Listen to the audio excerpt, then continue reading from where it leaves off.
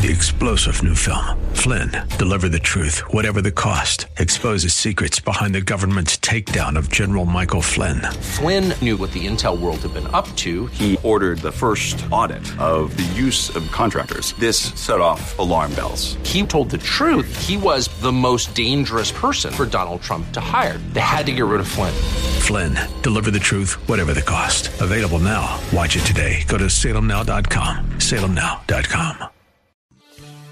Christ demands first place. There's no room on the throne of your heart for two gods. This is the Bill Bunkley Show on Faith Talk 570 and 910 WTBN. Our rights come from nature and God and not from government. History will record with the greatest astonishment that those who had the most to lose did the least to prevent its happening. Phone lines are open. In Hillsborough, 813-287-5700 or toll free 1-877-943-9673. As for me and my house, we've already made a decision. We are going to serve the Lord. And that's a decision that every single person here tonight has to make. You either have to decide that you're going to serve the gods of materialism all around you, or the true and the living God. And now, the president of the Florida Ethics and Religious Liberties Commission. Here's Bill Bunkley. Hello again, friends. Welcome to another episode of the Bill Bunkley Show. I am Andrew Southwick, the morning host here at Faith Talk, and filling in for Bill Bunkley today, and excited and glad, honored to be back with you this afternoon. Bill's enjoying some extended time, and I'm enjoying this time with you here yesterday and today as well. You can hear me if you're interested in want to know a little bit more about me. What I do in the mornings here is I have a Strength Between Sundays, mini episodes, 30 seconds at a time. Today is 3 hours, but in the mornings you can hear me for 30 seconds at a time here on Faith Talk 570 and 910, and those are little 30-second mini biblical nuggets, and to encourage you, to help equip you in your walk of faith as you go through your day, and to point you back to the strength of Jesus Christ, because that's what we all need every day. And sometimes it's easy to forget the simple things, even the obvious things, and it's that reminder, that reconnection to the truth of God, 30 seconds at a time, starts at 5:30 in the morning, goes every half hour until noon. I encourage you, if you need some spiritual encouragement, nourishment during the morning, maybe you don't have a whole lot of time, but you have 30 seconds, you can listen to those right here. You can also hear them online, letstalkfaith.com, letstalkfaith.com. You can click on the program guide, and you can click on Strength Between Sundays, and you'll find them all right there. Our origin stories matter. Where we come from matters. You know, some of my favorite superhero movies are the origin stories, where the characters came from, what gave them their motivation. And don't get me wrong, I like all the sequels, and I enjoy the popcorn entertainment as much as the next person, and I am a card-carrying Comic-Con nerd when it comes to sci-fi and superheroes and so on and pop culture. But my favorites are the origin stories. I always like to know where they came from, what shaped them, what made them. And the same is true when it comes to us as people. Our origin stories matter, and I'm not just talking about the broad, where does man come from, and what was our creation, and God created us, and that thing, but what does that mean? Because it's one thing to say, yes, God created us, and that matters, but it's another thing to say, well, what does his creation for us mean? The fact that all things, and more specifically, human beings, were created by God on purpose and for a purpose means something. It means something.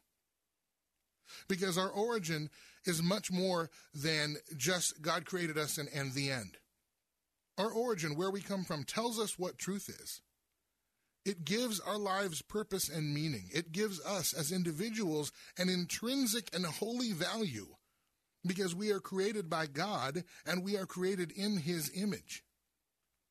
Our origin, where we come from, shows us what proper motivations look like, because the why of why God created us also shows his intentions for us. And that gives us an explanation, some insight as to our purposes, our value, and so on. And that's why, when we come up against some of these social issues and social movements, and we talked about several of them yesterday, and we'll touch on some here in this hour and throughout our time together this afternoon. But that's why it's critical. One of the things that I want to do, I'm a pastor, and I won't even say pastor by trade. I'm a pastor by calling.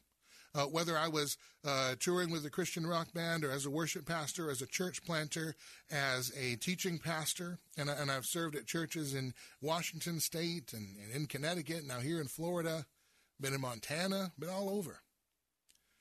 But I'm a pastor by calling. I'm not a broadcaster by trade. I'll be honest with you. I'm just a dude, a guy.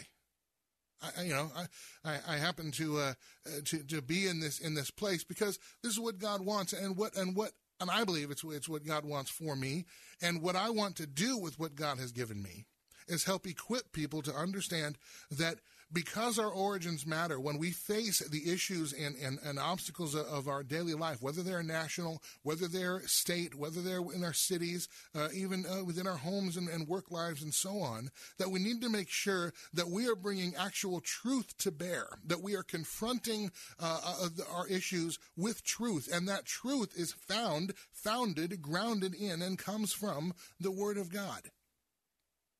So when we talk about things, and if you notice the issues that we face today, the transgender movement, the increased racial tensions and division, you'll notice how a lot of the civil rights that are being talked about, by the progressive movements and by many on the left, the rights they're talking about are actually things that the Bible calls sin.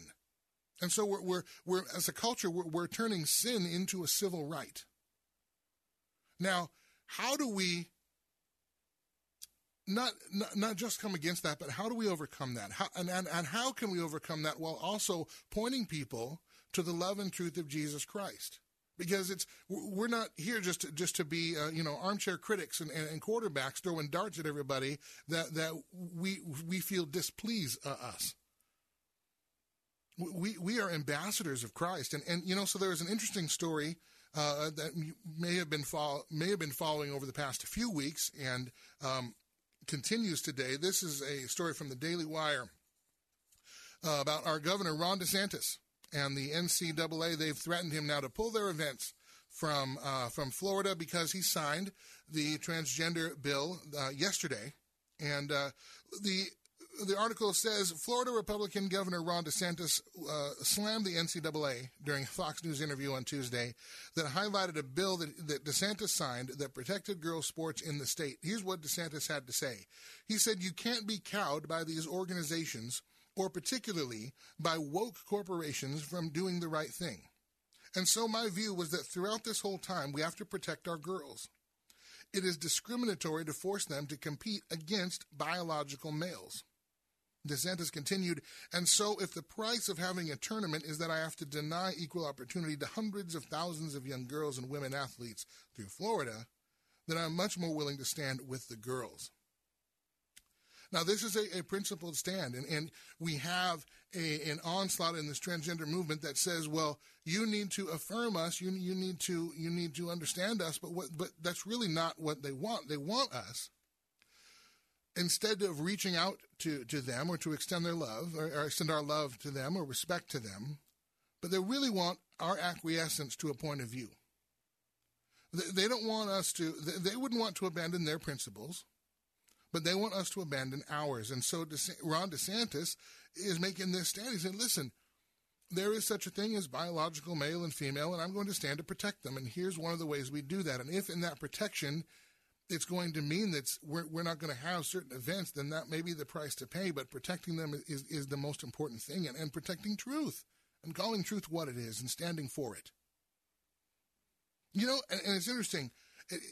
It seems like we really can't talk to each other anymore on these bases because of all these divisions. But I believe that it's people of faith, that it's Christians, not only do we have a unique message, but we have a way to live that can silence the doubters and deniers on earth. Let me ask you this. You you ever get the feeling like, man, I should say something here? Like maybe you've been on Facebook. Well, maybe you haven't been on Facebook in a while. I don't know. Maybe you've been banned. Not sure. Maybe you're tired of it, whatever. But maybe you're on Facebook and you know those Facebook arguments, and of course they don't go anywhere. But you'll pass something in your news scroll, and you'll say, my God, I should offer something to that. I should say something. But then you're worried. What are people going to think of me? Because once I say what I think and it's out there in public, it's out there. And am I going to offend people to a point where that's going to be a problem for me? Am I going to lose my job? These are real questions we have to ask ourselves. And where is it worth it? And so again, we need to bring these conversations back to their home turf, because issues like the transgender movement, issues like race and so on, these are fundamental issues of our creation. These are not political talking points. These are not the products of evolved social science. These are found in our creation by God. And understanding our origin stories will give us a greater context and truth as to who we are, to what motivates us, what kind of things help us, what kinds of things hurt us. I'll give you this example. When I was pastoring a church here in Florida, there was a senior center, assisted living center that we would help, and we would help on holidays and some weekends. We'd come spend time with the residents there. We would sing songs and so on, and remember we had Christmas Eve and those kinds of things. And we would share meals with them when we would go in. And I remember sharing a meal with one of the residents, and he told me, he said, when I brought my wife here a few years ago, and he said, when I did, it was a Sunday, and we went to church, and then I brought her to check in. And that was before he had moved in. And he said he was driving really slow. And there was a driver behind him that was, you know how when you're driving and people are right up on your tail, and it's like, do you really need to drive this close? I know it's not saving you any time, right? Well, he said there was a person right on my tail the whole time. And I tried to move out of the way, and every time I moved, he would follow me. And he started honking his horn, and I could see him in the rearview mirror making gestures. And he followed me all the way to the assisted living center.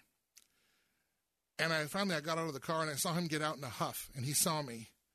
And I approached him, and I said, I'm sorry, I didn't mean to go so slow. And of course, he was all in a frazzle, and it turned out he was one of the orderlies here. And he said, I didn't mean to drive so slow, but I knew that this was the last drive I was going to take with my wife in this way, where she would know it.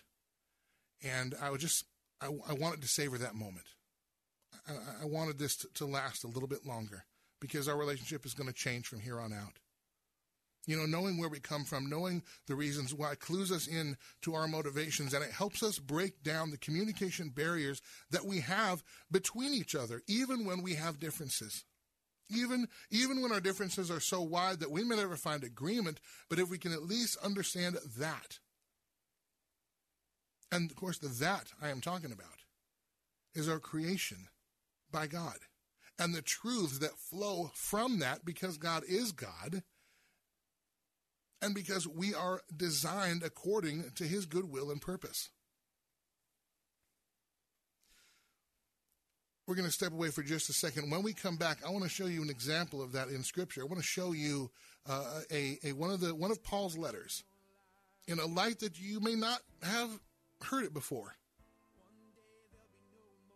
And so we're going to come back, and we're going to do that in just a second. This is Andrew Southwick filling in for Bill Bunkley. You're listening to The Bill Bunkley Show. We're coming right back. We will see the promised land. Hallelujah. There will be healing from this heartache we've been feeling. Heritage for the blind reminds you to be kind. There's something you can do for those who depend on you. Call 1-800-DONATE-CARS. 1-800-DONATE-CARS today. Heritage for the Blind is an IRS-recognized charity, and your donation is tax-deductible.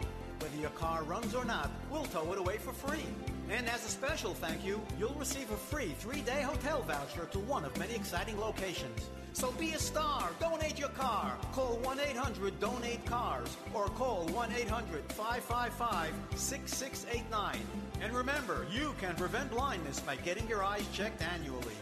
Call 1-800-DONATE-CARS. 1-800-DONATE-CARS today. Today. Moss Nissan is simply the best around when it comes to servicing and maintaining your vehicles. From the moment you walk through the doors, you'll notice the difference. Our staff is like family, and we look forward to treating you and your vehicle as a part of that family. Our technicians are factory trained, and we work on all makes and models. From basic oil changes to full-blown restorations, we have you covered. And now we offer extended service hours and drop-off pickup services as well, so you can have your vehicle serviced on your schedule. Moss Nissan, whatever it takes. Sunday mornings at 7:30. Don't miss the Crucified Message with Dr. Tony Young Jr. Just because a person only uses the call answer functions on their cell phone doesn't mean that the other functions do not work. They should read the manual in order to understand the full potential of their device. We too should read the manual in order to tap into unlimited potential power through the Word of God.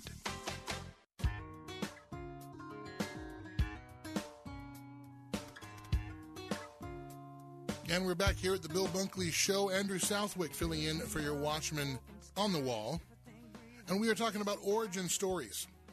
And that our origin story is important. Where we come from matters because it tells us what truth is. It clues us into the reality in which we live.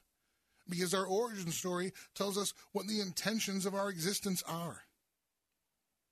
And of course, as a people of faith, as a person of faith myself, I believe in what the Bible says, that our origin is found in God, and that the truth flows out from Him, and that this is His design, and we are in His intention, and this is really His story. We are a part of His story.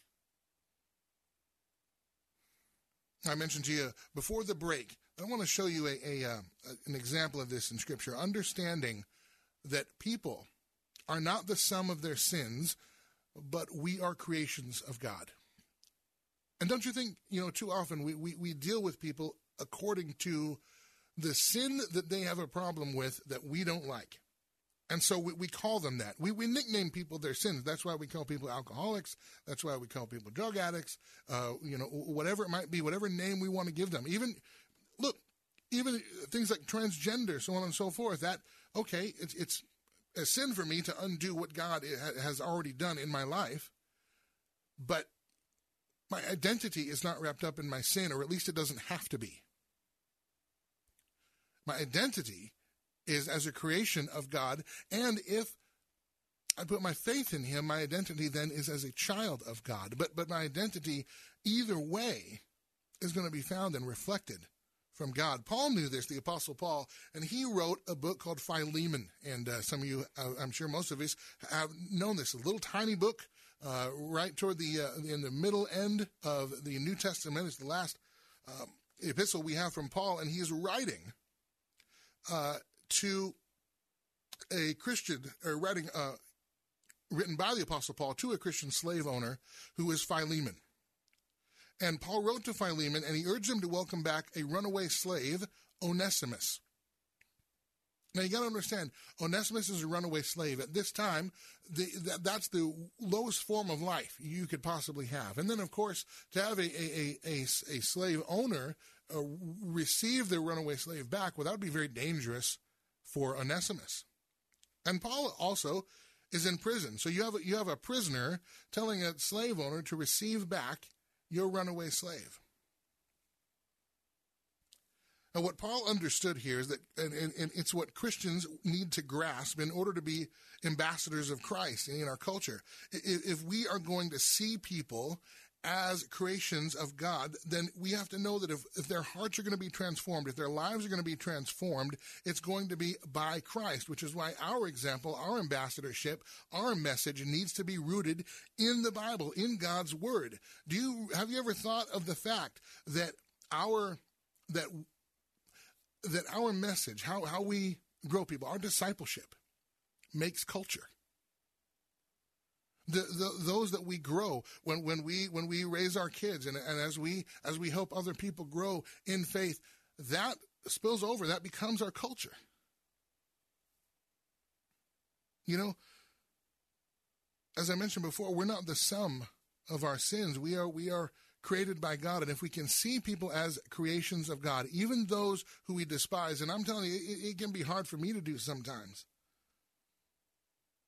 Because maybe there's a person in our life that has betrayed us or hurt us, and I can tell you that from even experience. There have been people that have really hurt me. That I had to put down my anger, my pride, my disgust with them, my desire to want to see them pay, so to speak, and make it up to me if such a thing were even possible. Because my command is not to make them pay. My command is to love them as Christ loves them. That's what Jesus told me to do. I am not the judge, and here's the thing. I know that I'm here in the studio and you're listening, maybe in your car or maybe at work or maybe at home, but I can tell you this: it's not my command to make them pay, and it's not your command to make them pay. It's our command to love them. It's our command to be light. That means we have to be different than the darkness that's all around us. And we have an opportunity because, you know, as crazy as our country is right now, as crazy as some of the things even going on in our state, and I know we have an incredible governor who is standing up for our rights as individuals as they have been enumerated by our Constitution and Bill of Rights. And I am so grateful that we have a governor and leader to do that. But, you know, not every place follows Governor DeSantis' lead, and there are many that would like to see him replaced and do not want this kind of environment here in our state. But even if we had the worst governor and the worst government here in Florida, would Jesus' commands change to his children? No, they wouldn't.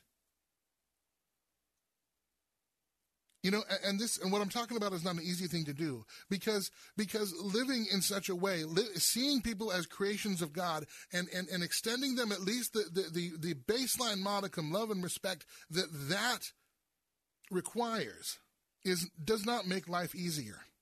I have to swallow my own pride, but then I also have to pray for some people that I would rather not pray for. I have to extend some people patience I'd rather not extend. And that's hard to do because, you know, we have a lot of grievances right now. We have a lot of worries right now. And in some cases, those are right and those are just. But how are we to live accordingly? This is not an easy thing to do, but I can tell you what, I don't want an easy life. I want to live a righteous life, and I hope you do too. And that's why we don't have to be threatened by people's worldviews that are different than us, or even that we think that we know are dangerous, because Jesus has already conquered sin and death on the cross, and we are now free to love others and love each other like Jesus would, and like Jesus did, because he's given the same love to us. We see that in the book of Philemon when Paul asks Philemon to welcome back Onesimus. He said, I want you to see Onesimus not as a runaway slave, but as a creation of God, as a child of God. And I want you to sit with him at the same table and call him your brother. That's an incredible ask. I mean, that would be akin to, you know, asking the most progressive of progressives and, you know, the most conservative of conservative to do the same thing in today's culture. Maybe that would go so far as, you know, for Facebook not to ban somebody who has a dissenting opinion. It would be that kind of earth-shattering ask, but it really is significant and it really is true. You know, before we step away, we're gonna come back, and I want to encourage you to stay with us. We have author Amberly Neese with us, who's going to help us understand a little bit more about what it means to communicate across lines of differences. And as we get there, I want to let you know of something actually that is good and that can be fun, because we need some good news, we need some encouragement, and that's a Father's Day present, the ultimate Father's Day present. I'm a father. I have 5 kids, and I hope all my kids will do this. And I say hats off to the fathers out there, because being a dad is more than just bringing home the bacon. It's in investing into the life and benefit of your family no matter what. And so, if you want to give your dad the ultimate Father's Day present, might I suggest giving him $1,000?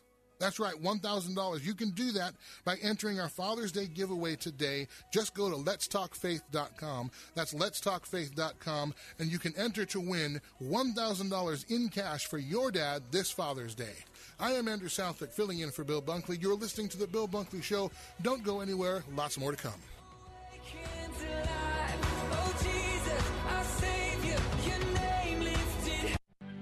Odyssey. With SRN News, I'm John Scott. JBS, the world's largest meat processing company, is getting back to work after production around the world was disrupted by a cyber attack. Earlier, the White House says the Australia-based company had notified the U.S. of a ransom demand from a criminal organization likely based in Russia. Authorities say a firefighter has killed a co-worker and wounded another at their small fire station in California's second deadly workplace shooting in less than a week. It happened north of Los Angeles. 2 Russian cosmonauts on the International Space Station have wrapped up a spacewalk. It lasted more than 7 hours. It's to prepare for the arrival of a new Russian module to the ISS. On Wall Street, the Dow ahead 3 points now, but the Nasdaq is down 10. This is SRN News. We want to know, how do you use WebEx? Last week, I started a meeting on my office computer, but had to go cross town for another meeting. So Mike drove, and I was able to finish my WebEx meeting using the WebEx app on my smartphone. This is how you do business. Connect online and share what's on your computer screen with others. Anytime, anywhere. On their desktop, on their laptop, or mobile device. Go to WebEx.com right now and try WebEx free. WebEx from Cisco. WEBEX.com. This is Carol Platt-Liebau for townhall.com. Having awakened to the dangers of left-wing activism in education, some parents are finally fighting back. In a heartening display of community engagement, Asian Americans have challenged the new race-based admissions policy of Thomas Jefferson High School in Fairfax County, Virginia. The Fairfax County School Board recently scrapped the standardized test the school had used to select students. Instead, it will now give most slots to the top 1.5% of students at each of the county's middle schools. This new policy disproportionately hurts Asian Americans. Under the old merit and test-based admissions regime, they were upwards of 70% of the school's student body. We don't know if it's too late to keep the woke crowd from permanently damaging our nation's prospects.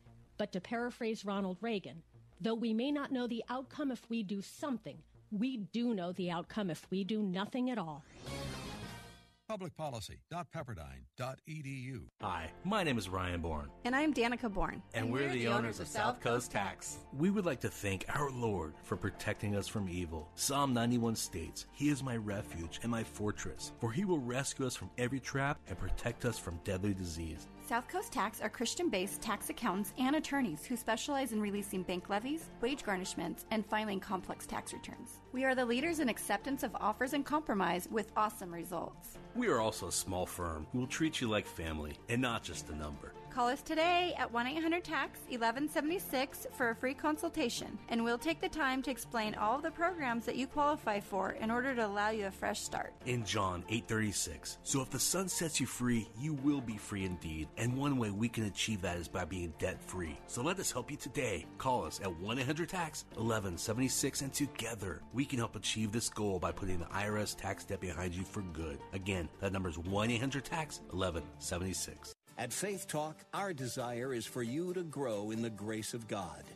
I'm part of the saints. I'm part of the people of God. As God is using me, as I am committing myself to generosity and prayer, God is using this far beyond what we would ask or imagine. Listen to Unlimited Grace with Brian Chappell, weekday afternoons at 2 and again at 9:30 on Faith Talk 570 and 910 and online at letstalkfaith.com.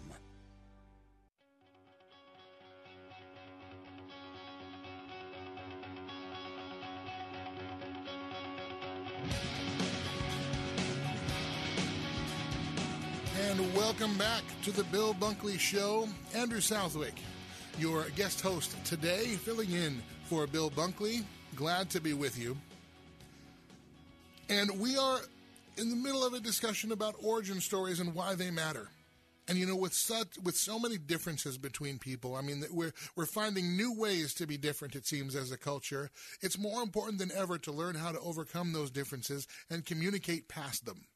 And of course, I believe that as people of Christ, as people who follow Jesus and believe in him and believe upon him, that we have an additional responsibility because we're accountable not just to each other, but to the Lord. And we can also be an example of the kind of bridge necessary that can lead to some healing and restoration in our culture.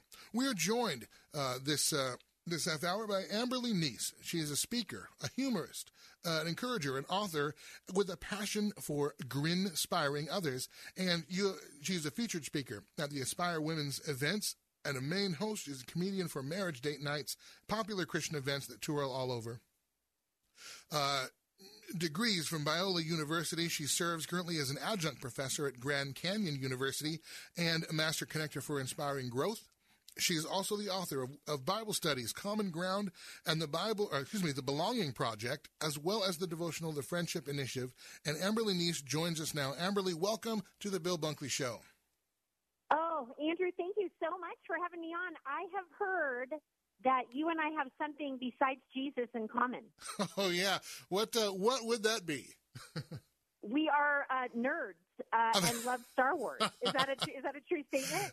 That is true. That is true. I am a card carrying nerd, a Star Wars fanatic, and I know that all the Trekkies out there have a problem with that. There's some differences there. We can talk about how Star Wars and Star Trekkies can mend their fences. But yeah, we share a mutual enthusiasm for all things Star Wars. Absolutely. We always say the geek is strong in this one.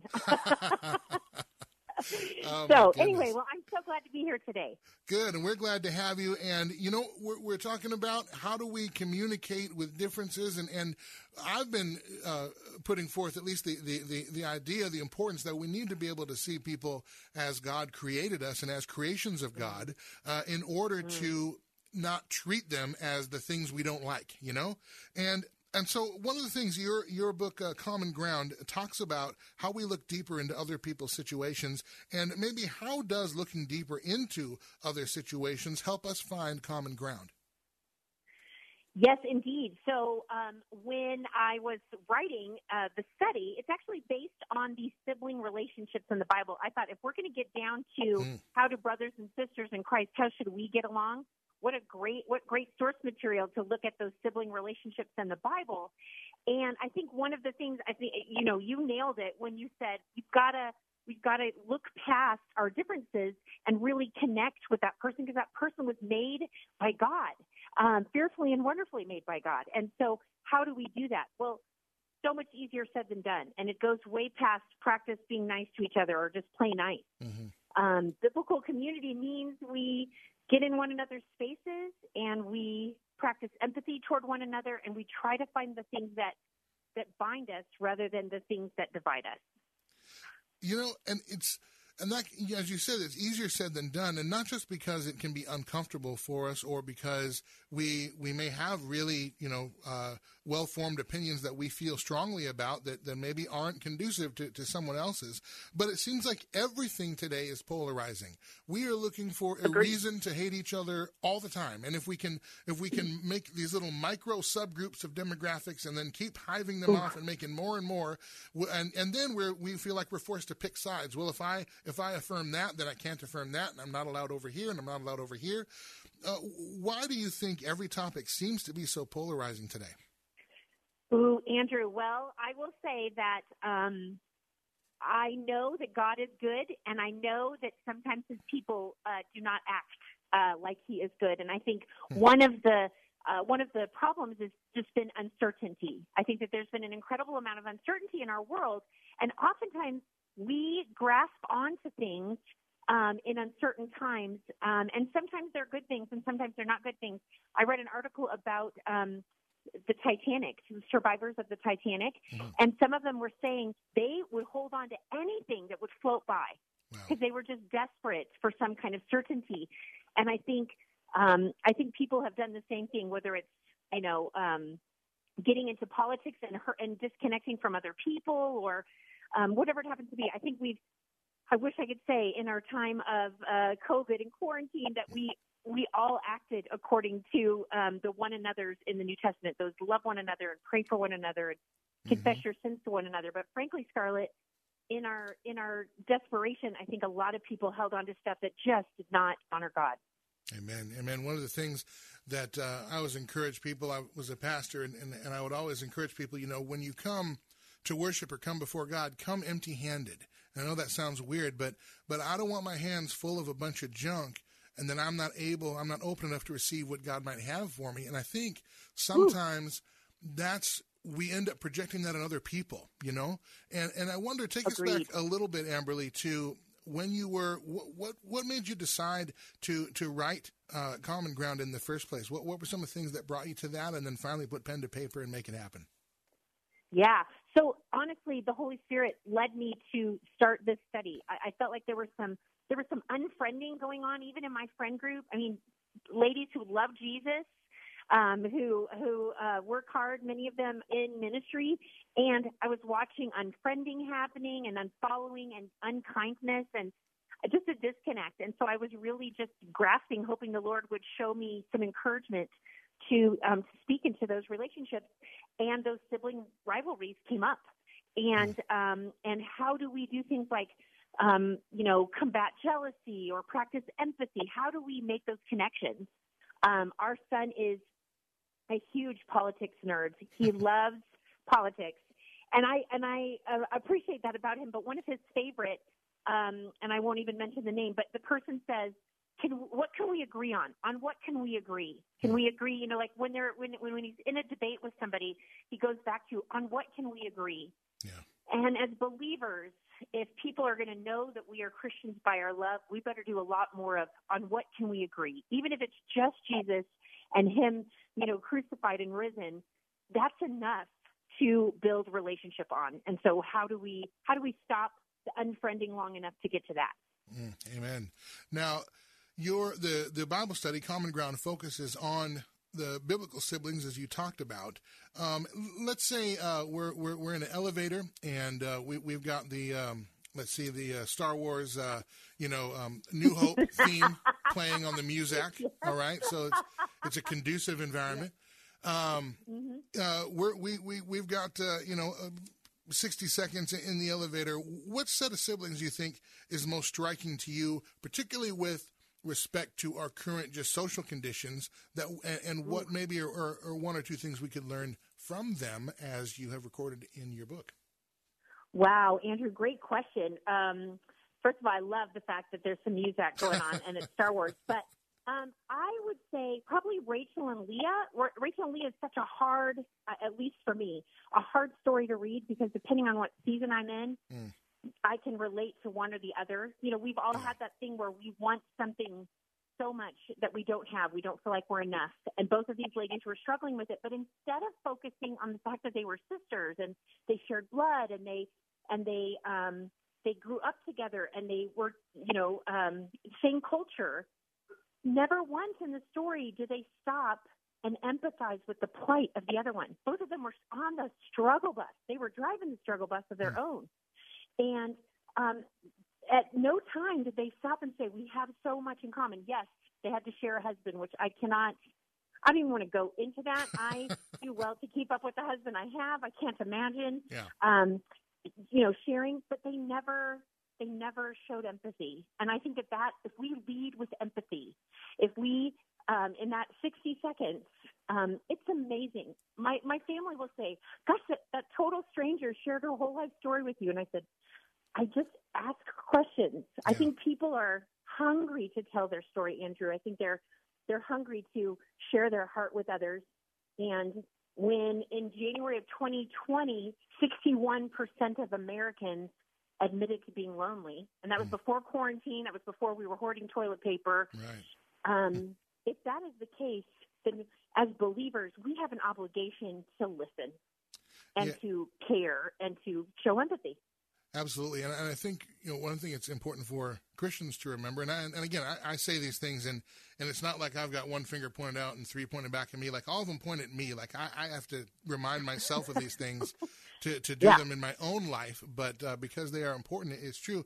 If we can remember that people are creations of God, then we also know that God has a story he wants to write in their lives. And I think one of the things is we come upon people at different points in God's story in their life, and sometimes we can write them off because it's not a great point right now, and or it's not or it is the political difference, or it is the social issue difference, and then we say, well, that's a divide too far, that's a bridge too far, or sometimes that's intimidating to us, because I know like if you look at with the progressive movement and how loud they are, and how forceful they can be, and they have a lot of influence in a lot of our culture. It can seem like, man, like you said, we're inadequate. We're not enough. We don't know. I'm not sure I can even do this. How can we mend fences and overcome some of these feelings, and whether it's jealousy or intimidation, those or even projecting, something that's other than what God's view of them would be onto them? How can we overcome those as adults? Wow. Well, obviously, Jesus set amazing examples when it came to loving on other people. And I think one of the most profound when you're talking about that particular issue is the story of the adulterous woman. And oftentimes, in that story, he writes in the sand. And I've thought to myself, when I get to heaven, I'm going to ask him, hey, God, why mosquitoes? And why did you give me this curly hair? And what did you write in the sand, Jesus? I want to know. But as I was doing my research, I realized, that's not the important part. The important part was probably just taking a posture of humility and maybe even getting down on her level.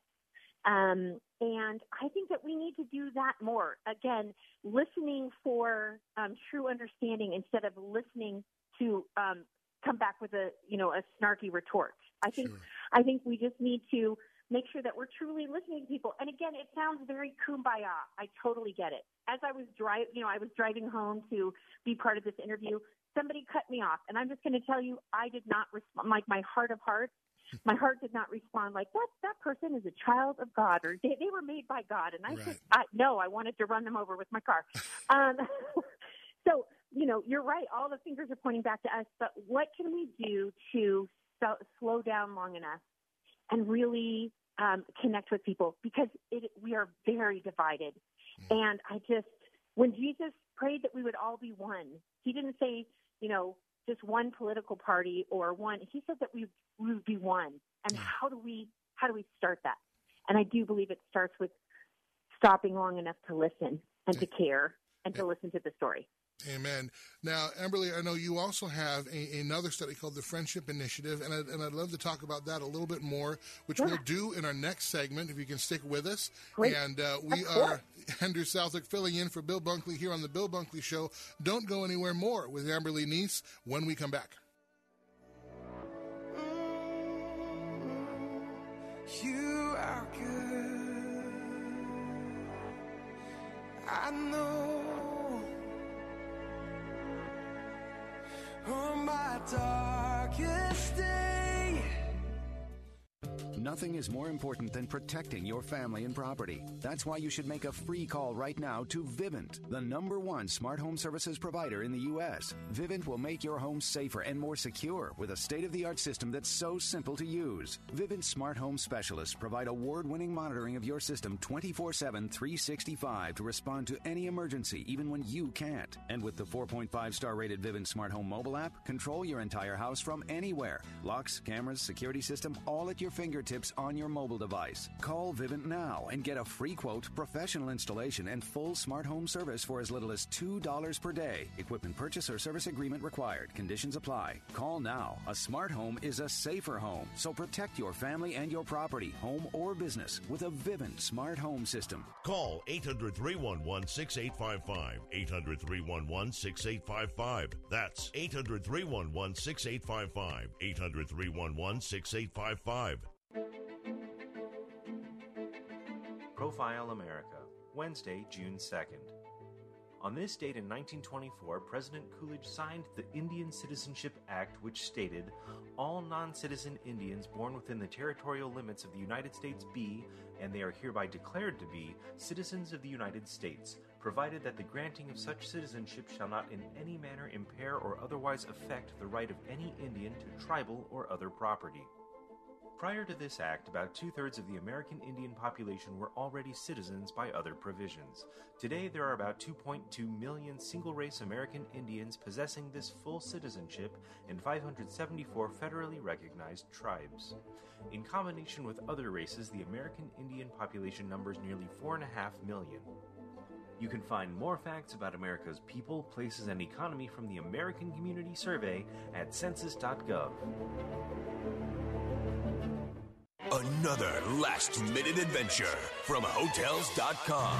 After 9 hours in the car, we were almost home from vacation. Things were going well until... Sparkles! We left my hamster. Sparkles. They headed back for Sparkles, but they didn't know about last-minute deals from Hotels.com. So we slept in our car. Life happens, and when it does, Hotels.com has a last-minute deal. Right now, find great deals in Orlando, Atlanta, and throughout Florida. Hotels.com. Be smart. Book smart. This is an important notice to all U.S. taxpayers. The IRS is giving away billions of dollars in tax savings through a federal program called the Fresh Start Initiative to aid delinquent taxpayers. This initiative was established for anyone facing financial hardship and unable to pay their back taxes. Qualifying and enrolling in this program will stop all collections, settle your delinquent tax problem, and even reduce what you owe by thousands of dollars. Call the hotline at People's Tax Relief to see if you qualify and get this free information by dialing 800-285-0395. If you have unfiled tax returns or cannot afford to pay your personal or business back taxes, you can now get the help you need. One simple phone call can resolve your tax problem and save you thousands of dollars. To see if you qualify and to get this important free information, call 800-285-0395. 800-285-0395. 800-285-0395. Saturday afternoons at 4. It's time for Gaining Ground with Dr. Evan Burrows. Without a proper understanding of who truly owns your car, who owns your house, we're prone to mismanage that which we do have. Gaining Ground with Dr. Evan Burrows. Saturday afternoons at 4 on Faith Talk 570 WTBN. Online at letstalkfaith.com.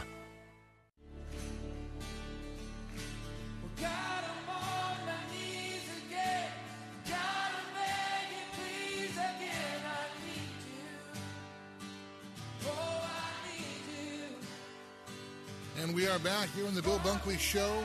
Andrew Southwick sitting in for your Watchman on the Wall. And we are talking with Amberly Neese, author of Bible Studies, Common Ground, and the Belonging Project, as well as the devotional The Friendship Initiative. And we're talking about how to communicate across differences and what a timely topic that is. Amberly, I want to bring you back in here and talk about the Friendship Initiative. This is a new devotional that came out recently. Tell us a little bit about the Friendship Initiative. Yeah, so the Friendship Initiative can be done separately from the study, or it can be, a complement to the study. But again, when people are feeling ill-equipped to start relationships, I dove into Jesus' example of how he initiated connection with other people and how we can learn from that. Again, it's one thing to say, we need to do this better. It's a whole another thing to be pragmatic and find some practical ways to make connections. Now, we've spent 15 months now, almost apart, or largely apart, encouraged to be apart. And I would even say, even kind of emotionally or psychologically, we're still learning how to reacclimate with each other. But Agreed. Reconnecting is going to be important. That's going to be one of the ways that we end the pandemic, is as we reconnect. Why is it so important to be connected and to reconnect? Well, I mean, Andrew, I'm sure you can back me up on this. It's impossible to live fully the Christian life in isolation, right? We can't fulfill the Great Commission. We can't fulfill the Great Commandment if we're all by ourselves. Yes, a relationship with Jesus is crucial and critical, and it is the cornerstone of those other relationships. However, in order to fully live out his plan for us, we've got to be in community with other people. And so as far as I'm concerned, it's important because God said it, but it's also important because it makes us better. God uses relationships in our lives to mold us and shape us and to make us look more like Jesus. I've got, iron sharpens iron. And so we get better when we are together. Amen. Yeah. And part of being made in God's image is we're made to be in relationship and connection with others. And just as so true. God is in the Trinity, he gave that to us. And that's a big part of it. And hopefully one of the ways we'll come out of this. Maybe a couple of things that you have learned from Jesus about relationships. Ooh. Well, I think some of the ones that really struck me, and again, I went to Bible college. I was very familiar. I am very familiar with these stories, but God just showed me some really deep, meaningful things for me. And one of them was the healing of the lepers. And I think it's so interesting, we think about gratitude, that's the takeaway. You should be grateful for what God has done, and that is absolutely true. But I think it's also interesting to look from Jesus' perspective because he had to leave his comfort zone and the city in order to heal those lepers. He went to the leper colony, which was separate and uncomfortable, frankly. And so I think part of one of the things that I learned is I can't just expect people to come to me or relationships to come to me. I need to be actively pursuing connection with other people. I need to go out of my way, even when it's uncomfortable, even when it's unfamiliar, to make connections and tell people about Jesus. Amen. Amen. Amberly, I've got about a minute and a half left. I prepared a couple of bonus questions for you because knowing that you are a fellow member of the Rebel Alliance in Star Wars, I've got a couple questions. I want to see if you can make all your fellow Rebel Alliance members proud here. So, are you going to embarrass me in Jesus' name right here on the radio? Well, no. I'd like to. Just think of it this: if you don't know the answer, then it's education, right? And that's good. And that's good for everybody. No. All right. So here, tell me if you know this one. Who is the only non-Jedi in the original Star Wars trilogy that used a lightsaber? Is it R2-D2, Han Solo, or Princess Leia? Who is the only from the original series who used a lightsaber, the only non-Jedi? R2-D2, Han Solo, or Princess Leia? Chihuahua. I should know this. And I don't. I'm so sorry. I'm a big loser. That's all right. Sorry, I don't remember. Who was it? That's all right. It was Han Solo. He used Luke's lightsaber in The Empire Strikes Back really quick and killed one of the Tauntauns with it. To give, that was when when Luke was on Hoth, he was in the snow and needed warmth, and that's when. That's what he says. I thought they smelled bad. There you go. On the outside. See, you knew it. You knew it. All right. And right there, friends, this is an example of how we find common ground with others. Okay. Indeed, Andrew. If all else fails, go back to the Star Wars. No. That's right. Absolutely. But no, Amberly, thank you so much for being a part of the program today. And in all seriousness, I want to make sure everybody knows how they can find you and how they can get your books, because I think they'd be very helpful right now. Give us a website where we can find your studies. Of course. So AmberlyNeese.com, AmberlyNeese.com is my website where you can get connections to all the books. Also, they're available on Amazon, any of your online booksellers. They are there, as well as possibly your local bookseller. So it would be fantastic. And thank you so much, Andrew, for filling in for Bill, but mostly thanks for continuing to do great ministry. Amen. We appreciate that. Happy to do it. Amberly Neese, thank you so much for being a part of the Bill Bunkley program here today. That's going to do it for Hour 1. We have Hour 2 coming up in just a little bit. Stick around. Lots more to come on the Bill Bunkley Show. Don't go away. You had the solution before you had the problem. He sees the best in you when you feel like your worst. So in the questioning, don't ever doubt his love for... Hey travelers, do you want to save money on your next flight? Then pick up the phone and call. That's right, call, because the best prices are not online. They're with SmartFares. See, SmartFares has special deals with the airlines. When they have unsold seats, they use SmartFares to fill them. so you get airline tickets at ridiculously low prices. Our prices are too low to publish online. With the extra money you'll save, you can book another trip or treat yourself to dinner or shopping. So stop searching all of those travel sites to find the lowest price on your next flight. Let one of our SmartFares expert travel agents find ridiculously low prices for you. Call SmartFares today and get the best price on your next flight. Guaranteed. Also, save up to 50% off business and first-class tickets. 800-296-1432. 800-296-1432. 800-296-1432. That's 800-296-1432. WTBN, Pinellas Park. W262CP, Bayonet Point. Brought to you by Moss Nissan. Simply the best Nissan dealership around. With SRN News, I'm John Scott. President Biden is meeting with the top Republican negotiator on infrastructure, Senator Shelley Moore Capito. Time running out to strike a bipartisan deal. Senate Republican leader Mitch McConnell said tapping unspent COVID-19 aid is key to reaching a deal. The president has already sized up that offer as unworkable. The administration says the deadline is June 7th. Democrats locked in a battle over the issue of military justice reform. Bob Agnew has more. The issue pits New York Senator Kirsten Gillibrand against Army veteran and Senate Armed Services Committee Chairman Senator Jack Reed of Rhode Island. Reed favors a more narrow reform that would take military sexual assault cases out of the chain of command and assign them to independent military prosecutors. Gillibrand's would do the same, but is also much broader in scope. It's won support from several Republicans, including veteran Joni Ernst of Iowa. Gillibrand says her bill, in fact, enjoys so much support from Republicans, it would easily win passage once it's allowed a vote by Majority Leader Charles Schumer. Bob Agnew reporting. Also at SRNnews.com, New Mexico State Representative Melanie Stansberry, a Democrat, on Tuesday, defeated New Mexico Republican State Senator Mark Moores in a special election to fill the House seat formerly held by Interior Secretary Deb Haaland. The special election in New Mexico's 1st congressional district was seen as an early test of both parties' strengths ahead of the 2020 midterm elections. Stansberry, an environmental consultant who was elected to the State House in 2018, leaned heavily on her science background to cast herself as a champion for New Mexico's natural resources. But the race also spotlighted an issue that Democrats fear could emerge as a weak point for them next year: crime. Throughout the race, Moores repeatedly painted Stansberry as unsupportive of law enforcement and campaigned against surging crime rates, including the rising homicide rate in Albuquerque. Bernie Bennett reporting. Ahead of the closing bell now, the Dow is up 5 points, the NASDAQ 8 points higher. This is SRN News. Having your thinking about life insurance?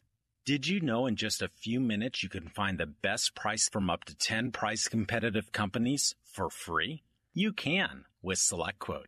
For example, George is 39. He was getting sky-high quotes from other companies because he takes meds to control his blood pressure. But when I shopped around, I found him a 10-year, $500,000 policy for under $22 a month.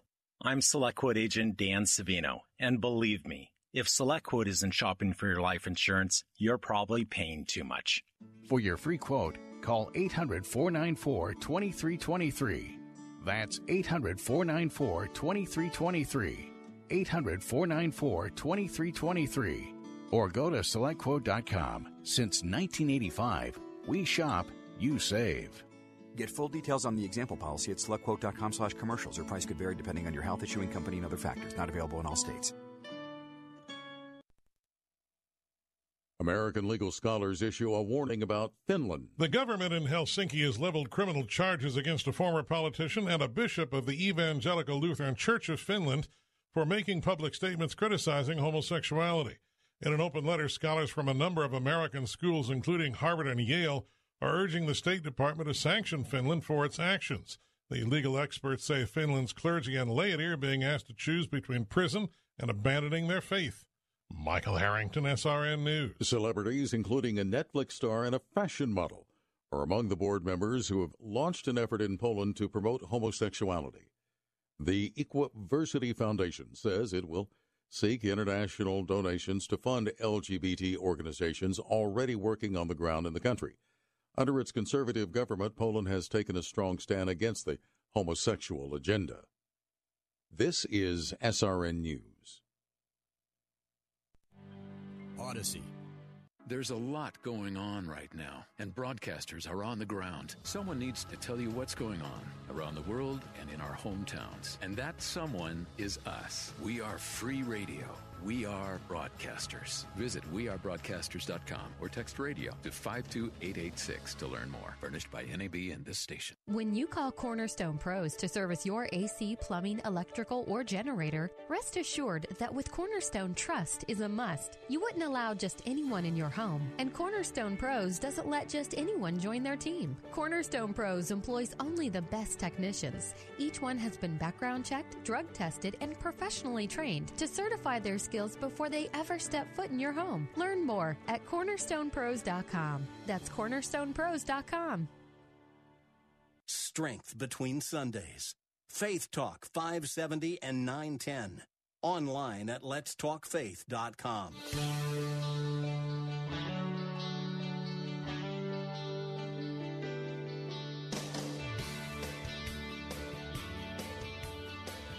And welcome back to the Bill Bunkley Show. Andrew Southwick, morning host at Faith Talk, filling in for the Watchman on the Wall, Bill Bunkley. And I want to welcome our listeners, Sarasota listeners on 930 AM The Answer, to Hour 2 of the Bill Bunkley Show.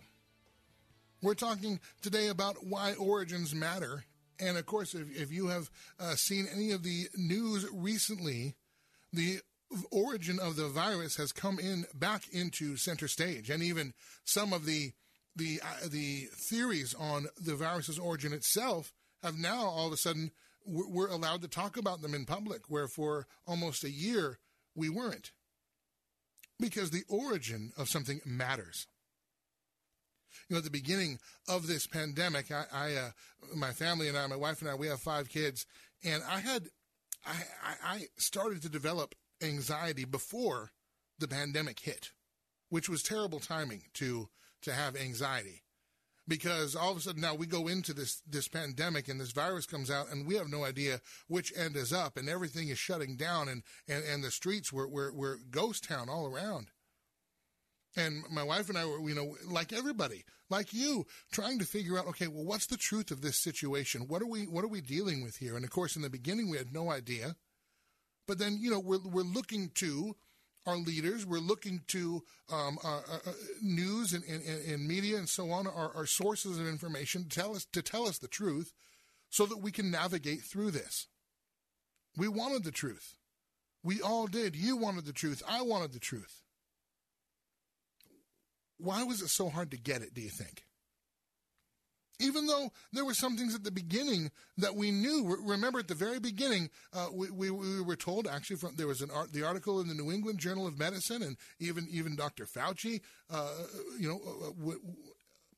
affirmed it as well, that, the COVID-19 was going to be like a bad seasonal flu. It's going to largely target the elderly.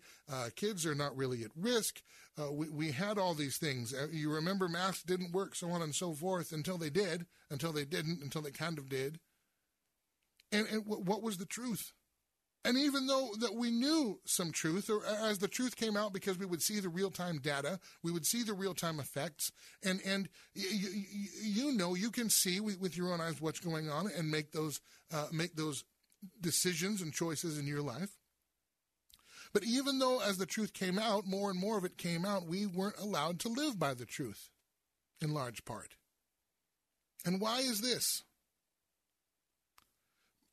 My suggestion is that there's too many people in charge of our response as a nation, and in many states. I know here in Florida, Governor DeSantis was very strong in the COVID response.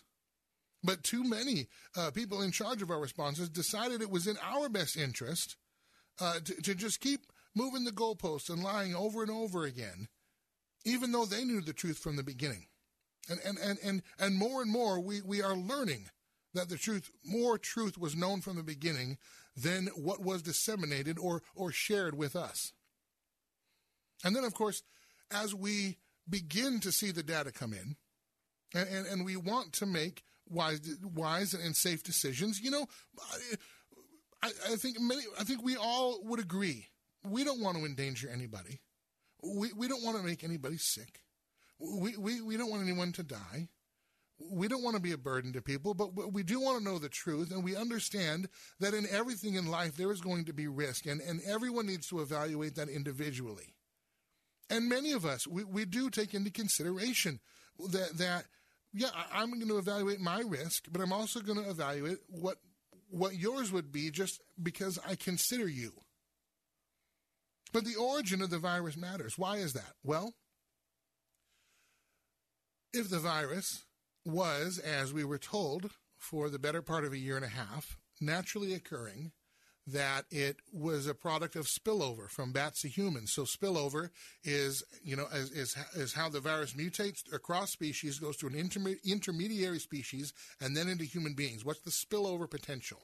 Okay? How does it spill over from one species to another? If it was a product of that and it was a naturally occurring virus, then we could also see that it was one of the family of coronaviruses, and 100 years roughly of virology and immunology and study in those ways, since we've had germ theory and so on, would tell us certain things about how the virus was going to behave and what we could expect going forward. That matters. That factors into our risk calculation.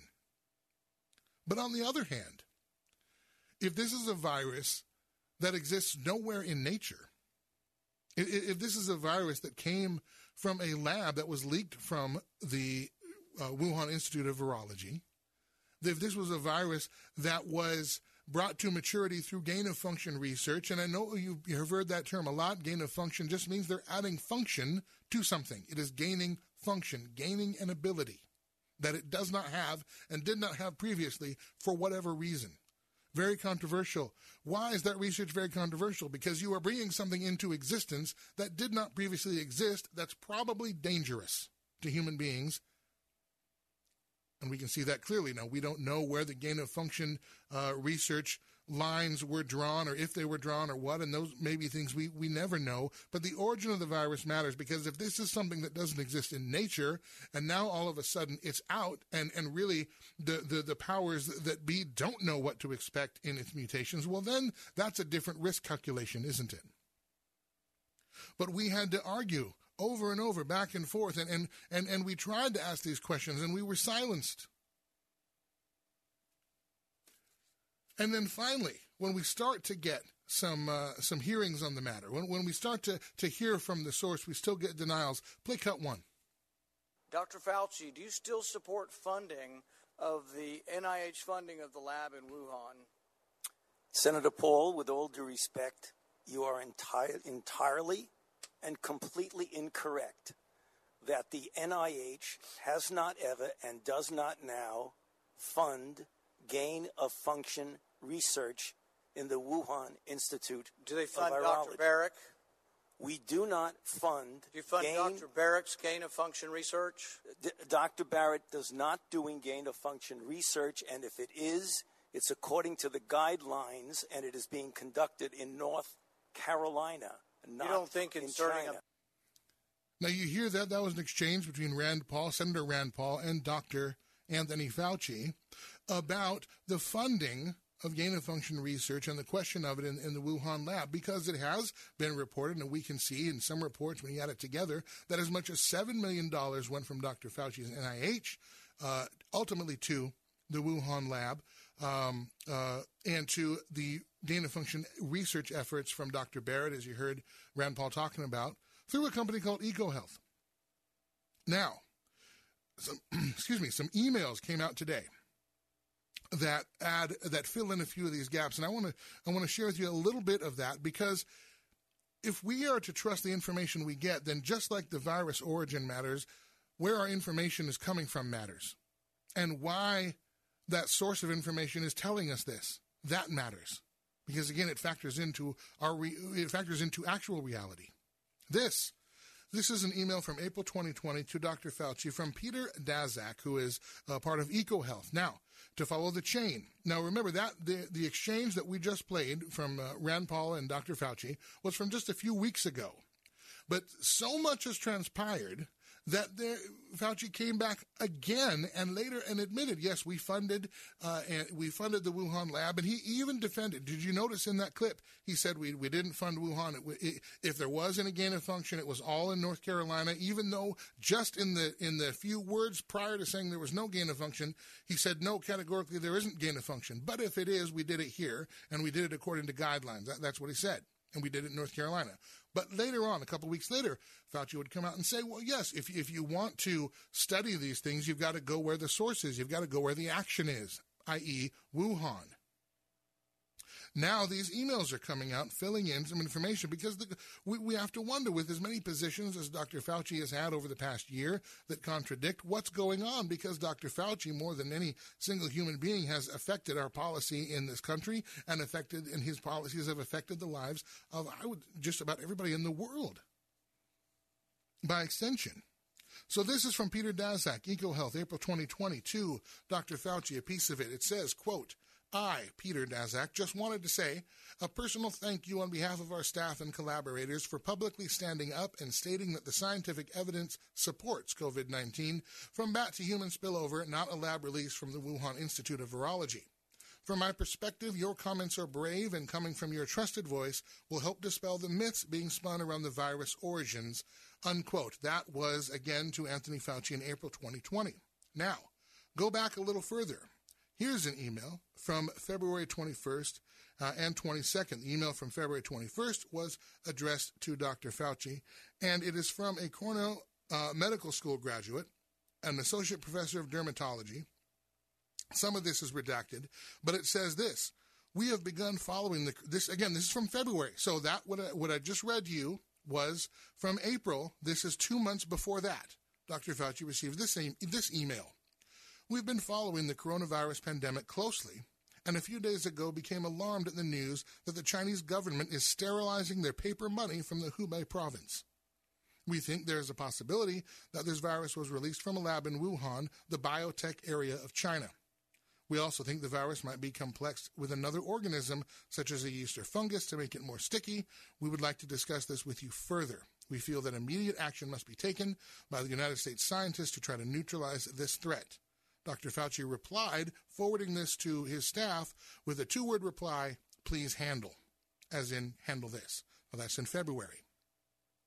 But the trail doesn't end there. You can go back to the end of January, and you will see additional emails looking for clues to the virus origin and saying, we need to look critically at this. Quote from an email, we should know much more at the end of the weekend, but we should mention Eddie, Bob, Mike, and myself all find the genome inconsistent with expectations from evolutionary theory. Translation. This virus does not look like it naturally mutated in nature. This virus does not look like it naturally mutated in nature. These were questions that Dr. Fauci at least knew about as early as January. And by April 2020, he is being thanked by EcoHealth. Now remember, EcoHealth was kind of the funnel through which money was given to Wuhan. So it went from the NIH to North Carolina to EcoHealth and then over to Wuhan. So of course, if you are one of the people that are a part of the organization that funded the Wuhan Institute of Virology, that may be on the hook for leaking this virus, this plague, this poison onto the world, of course you're going to be glad when your director and the funder, rather, not the director of EcoHealth, but one of the chief funders, or at least the one who signed off on the funding, who would have had to, is standing up for the idea that, well, no, this wasn't your fault, this wasn't our fault, this wasn't the fault of the research, this was naturally occurring, except those in the know were worried about a natural occurrence as much as 3 months earlier. And we already know that was 2 months after 3 of the scientists in Wuhan got sick, before it got out, and all of a sudden, here we go, and this drip, drip, drip of information comes out. Now, I have some questions about this. These are important questions that need to be answered, and I think there are questions that you may have too. So when we come back on the Bill Bunkley Show, we're going to we're going to pose those questions. And we've got some more audio as well, because where this virus comes from matters, and not only for how we assess the risk, but for how we go forward to hopefully ensure that these kind of things don't happen again. You're listening to The Bill Bunkley Show. I'm Andrew Southwick, filling in for the Watchman on the Wall. Don't go away. We were good on Christ when you and everyone we knew could believe, do, and share in what was true. This is Hugh Hewitt for Town Hall Review. If you're like me, you want more than just facts. You want insight from people you trust. People like Dennis Prager, Michael Bedved, Larry Elder, Mike Gallagher, and of course me, your host each week on the Town Hall Review, a weekly roundup of the news. Tune in each week and visit our website at townhallreview.com. That's townhallreview.com. The Town Hall Weekend Review, Sunday mornings at 4 and again Sunday night at 10 on Faith Talk 570 and AM 910 WTBN. Moss Nissan is simply the best around when it comes to servicing and maintaining your vehicles. From the moment you walk through the doors, you'll notice the difference. Our staff is like family, and we look forward to treating you and your vehicle as a part of that family. Our technicians are factory trained, and we work on all makes and models. From basic oil changes to full-blown restorations, we have you covered. And now we offer extended service hours and drop-off pickup services as well, so you can have your vehicle serviced on your schedule. Moss Nissan, whatever it takes. I want to tell you about my good friends at ACS Home Services. All you have to do is make one phone call at 813-544-2467, and you know what? One call does it all with ACS. Whether it's your air conditioning unit, your heating, your electrical, maybe you've got problems with windows and doors. They do a lot more than just come out and service your central heat and air. They are your go-to specialist that I went to, and I'm going to tell you, you need to go to. And by the way, if it's something that happens after hours, emergency services are available 24/7, and there's not an after-hour charge. Your air conditioning is about to get cranked up for the summer. Get that maintenance check today. Call right now, 813-544-2467, 813-544-2467, or go to their website right now at acshomeservices.com. That's acshomeservices.com. And again, tell them Bill Bunkley sent you.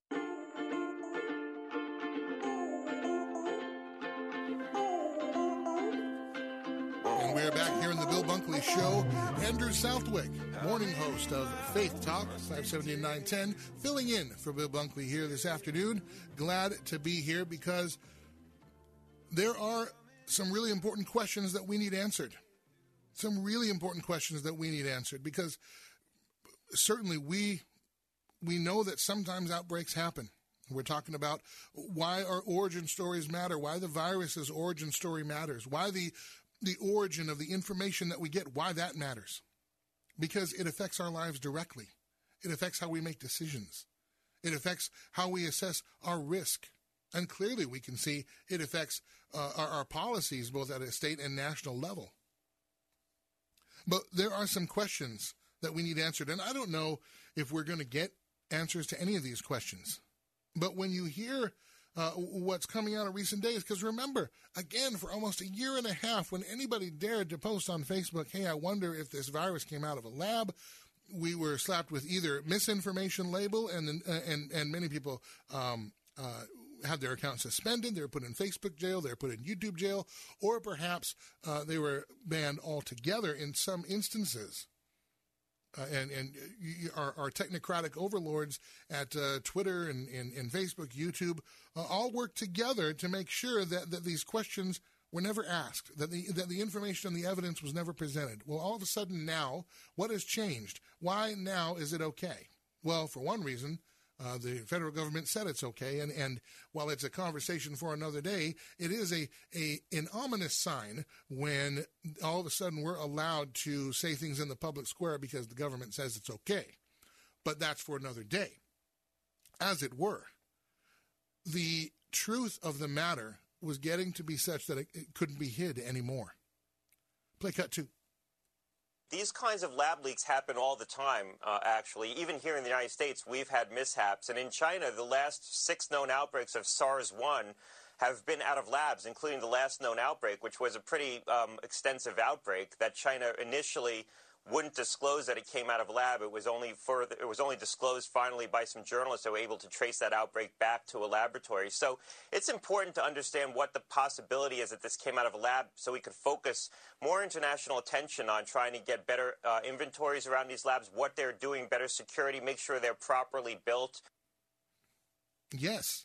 Did this come out of a lab? Because remember, if this virus is synthetic, if this virus doesn't exist anywhere in the known world and nature that we occupy and can study and see, well, then we might have a different calculus to deal with. Here are some questions I think need to be asked. You remember, we flip-flopped on masks, and now, look, objectively, I understand that masks are a comfort for many people, and we are dealing with anxiety and all kinds of things. I am not anti-mask.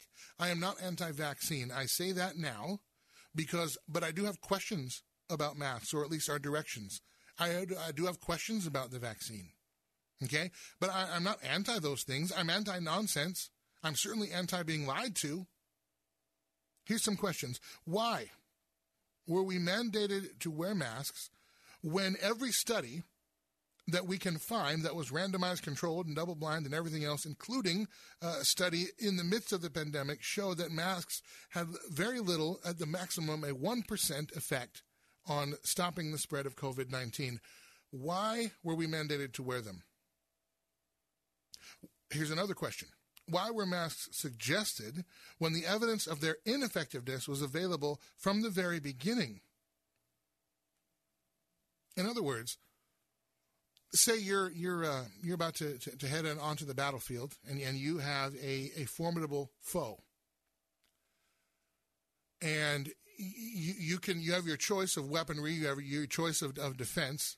You know, would you pass up a shield that is strong, like, a Captain America shield? Would you pass up that shield in favor of bringing, the throw pillow from your couch and thinking that that's going to stop the attack from coming?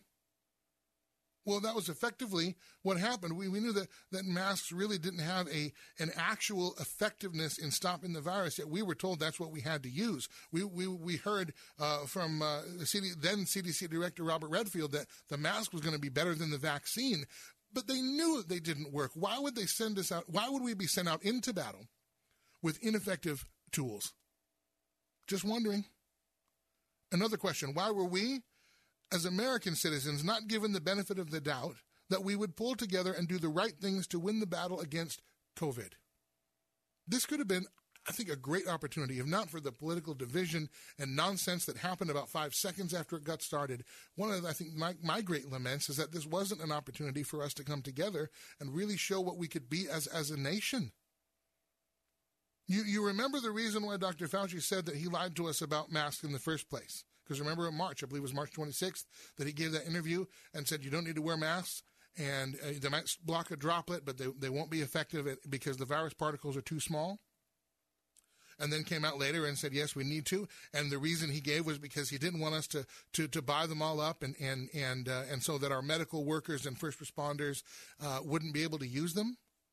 But if you think you need to lie to me because you think I am such a jerk, that I'm so unloving, that I'm unable to critically think and understand that, wow, we need to give the frontline soldiers the very best. If you think so little of me that I would take from them. Here's another question. Why were there no, or virtually no, messaging regarding preventative measures the whole way through? Ways that we can strengthen our immune system, ways of early treatment that prevents death from COVID. Why were these measures either silenced or squelched or pushed into a corner or not allowed to be talked about at all? It was the mask, vaccine, or bust. And you remember when the vaccine came out, it was still the mask or bust. I got to take a deep breath here real quick. About the vaccine. If the vaccine is as good as advertised, why are we paying people now to take it? If something is good, you don't have to pay me to partake. I would like to be a part of it. It's sort of like if there's a giant pizza buffet line, you don't have to ask me twice. I'm there. You don't have to pay me to do it. If you do, great. But why are we paying and giving cash incentives and prizes and all kinds of stuff. You had de Blasio giving off hamburgers in New York. You have Governor DeWine in Ohio setting up a lottery. You can win $1 million for taking the vaccine. Why do we need to pay people to take it? I'm not saying it doesn't work. I'm not saying it's not effective. I'm not saying it's not a good thing that we made it. I'm just wondering why. One more question.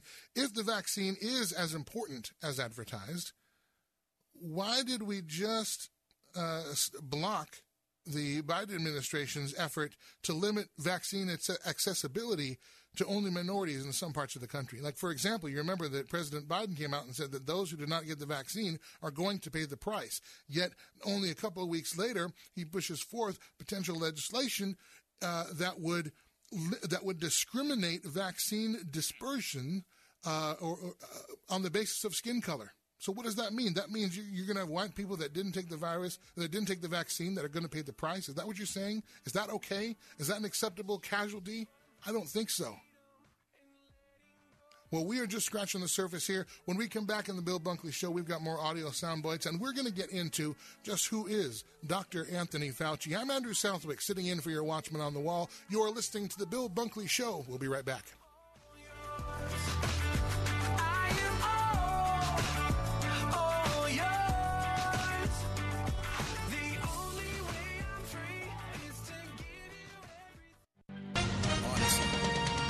With SRN News, I'm John Scott. The world's leading scientists say COVID-19 vaccines may offer lasting protection that diminishes the need for frequent booster shots. That's according to scientists who are finding clues in how the body remembers viruses, but they say more research is needed and that virus mutations are still a wild card. Alabama Governor Kay Ivey announcing she's running for another full term as governor. She emphasized that her administration's investment in infrastructure, job creation, the state's recovery from the COVID pandemic, and its low unemployment rate makes her a good bet for governor. The former CEO of Make-A-Wish Iowa, Jennifer Woodley, pleading guilty to charges of embezzling. Stocks ending higher. The Dow gained 25 points, the Nasdaq up 19, and the S&P 500 was higher 6 points. This is SRN News. If you owe back taxes, there's a lot you need to know, starting with rule number 1. Don't mess with the IRS. They are cracking down this year by sending out heart-stopping letters, actively garnishing paychecks, levying bank accounts, and putting liens on homes and businesses. That's all true, but it's also true there's a way out. It's called the Fresh Start Initiative, an important government program for tax debt assistance. It's one of the biggest breaks the IRS has ever offered, so now's the time. You could qualify for tax relief that saves you thousands, even tens of thousands. Nobody knows this program like the award-winning experts at Optima Tax Relief. They have an A+ rating with the Better Business Bureau and will fight to get you the best deal possible. Don't mess with the IRS. For tax help you need, for tax help you can trust, call Optima now for a free consultation. Call 800-965-1433. 800-965-1433. 800-965-1433. Optima Tax Relief. Some restrictions apply. For complete details, please visit OptimaTaxRelief.com. How can you draw closer to God and increase your knowledge of His Word? Start today at BibleStudyTools.com. By reading 4 chapters a day, you'll read the entire Bible in less than a year. Or pick a specific topic, such as the life of Christ or the New Testament. Choose among more than 20 free Bible reading plans from 45 to 100 days. BibleStudyTools.com lets you choose your favorite translation. Track your progress and grow your faith online at BibleStudyTools.com. What if I told you that you could start relieving your joint discomfort in just a few days? You'd have every right to be skeptical, especially if you've been disappointed by joint supplements in the past that fail to give you the relief you need. So we're going to prove it to you by sending you a complimentary 2-week sample of fast-acting Instaflex, the #1 selling joint supplement at GNC. Instaflex is #1 at GNC because it can start relieving your joint discomfort in just a few days. And right now, we're offering adults a complimentary 2-week sample as part of a nationwide giveaway. Call and claim your sample today. 1-800-608-9926. Fast-acting Instaflex is great for your knees, hands, even your hips, and it starts relieving your discomfort in just a few days. Instaflex is available at GNC, Rite Aid Pharmacies, and Vitamin World, but you can only get your complimentary 2-week sample by calling 1-800-608-9926. Call now for your 2-week Instaflex sample. 1-800-608-9926. 1-800-608-9926. Cornerstone Pros. You don't allow just anyone into your home, and Cornerstone Pros doesn't let just anyone join their team. Cornerstone Pros technicians are the best of the best. Background checked, drug tested, and professionally trained to certify skills and dependability. Servicing air conditioners, plumbing, electrical, and generators. Call 813-291-0522. For service like it ought to be, fair, fast, and friendly. Call Cornerstone Pros.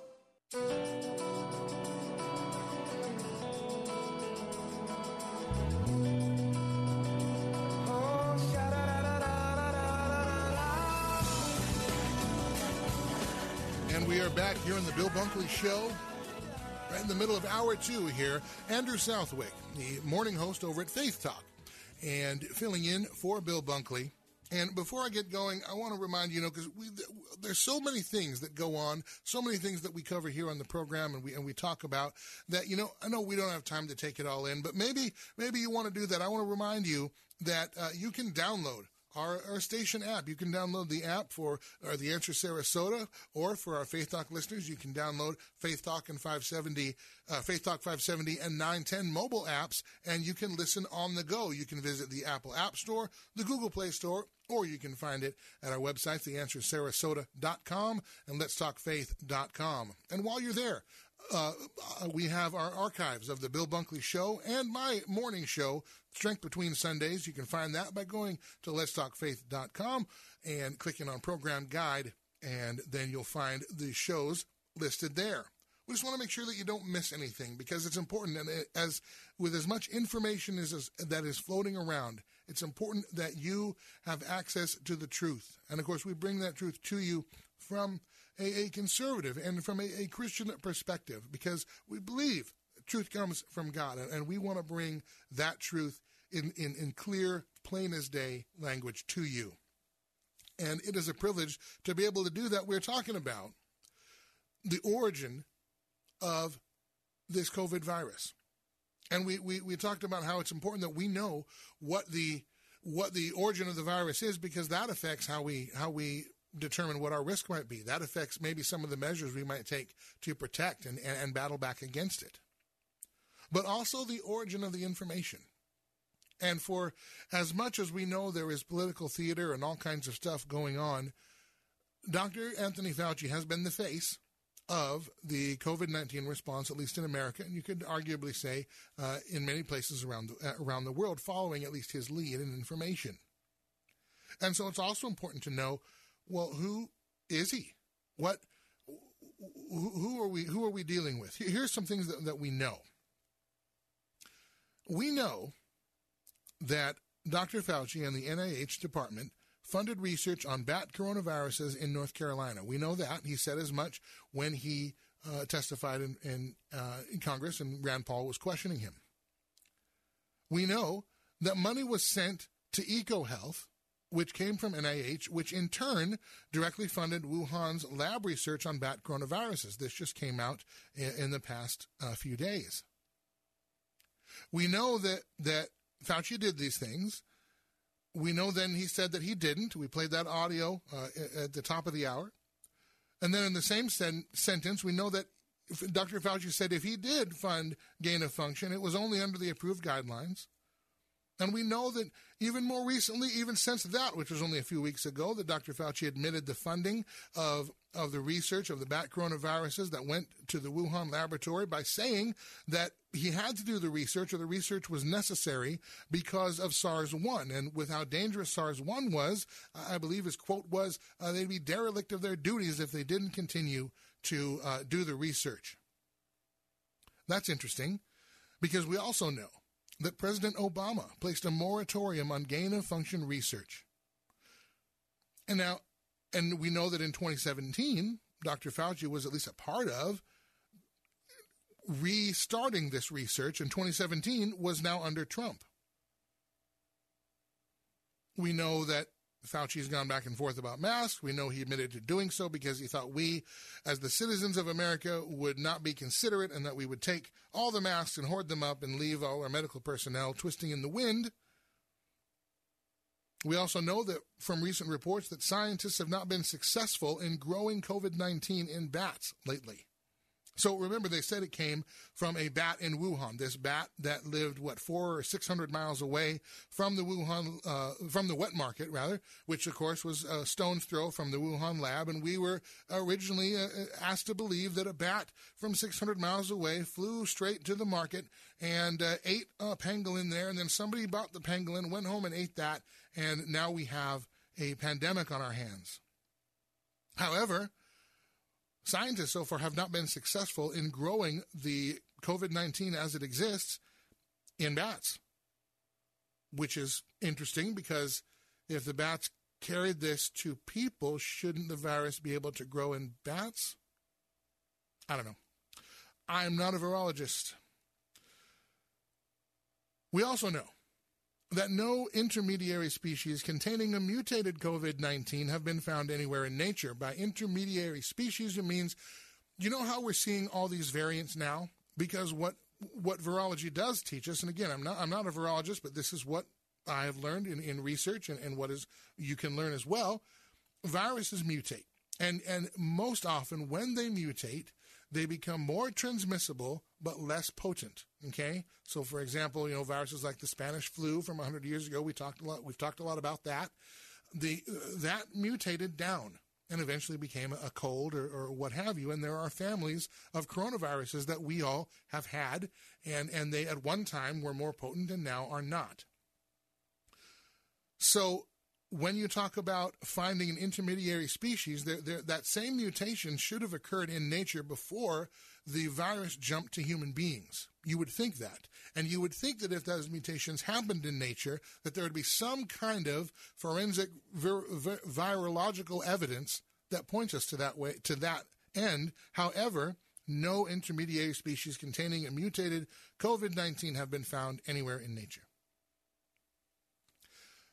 I want to go ahead, in the last segment, 2 segments ago, we played Scott Gottlieb, former FDA commissioner, talking about the possible lab leak. I want to play Texas Representative Michael McCaul on the Wuhan lab leak and possible cover-up. Play cut 3. I do think it's more likely than not it emerged out of the lab, most likely accidentally. It was just declassified. The 3 of the researchers were actually hospitalized in November of 2019 with flu-like symptoms consistent with COVID. That was suppressed by the Chinese Communist Party. Since that time in December, they silenced and detained the doctors who were reporting a SARS-like virus, which under international health regulations had to be reported within 24 hours. They went and destroyed lab samples. They wouldn't admit it was human to human, and then working with the WHO, failed to report to the world that we had a local epidemic that was now going into a global pandemic.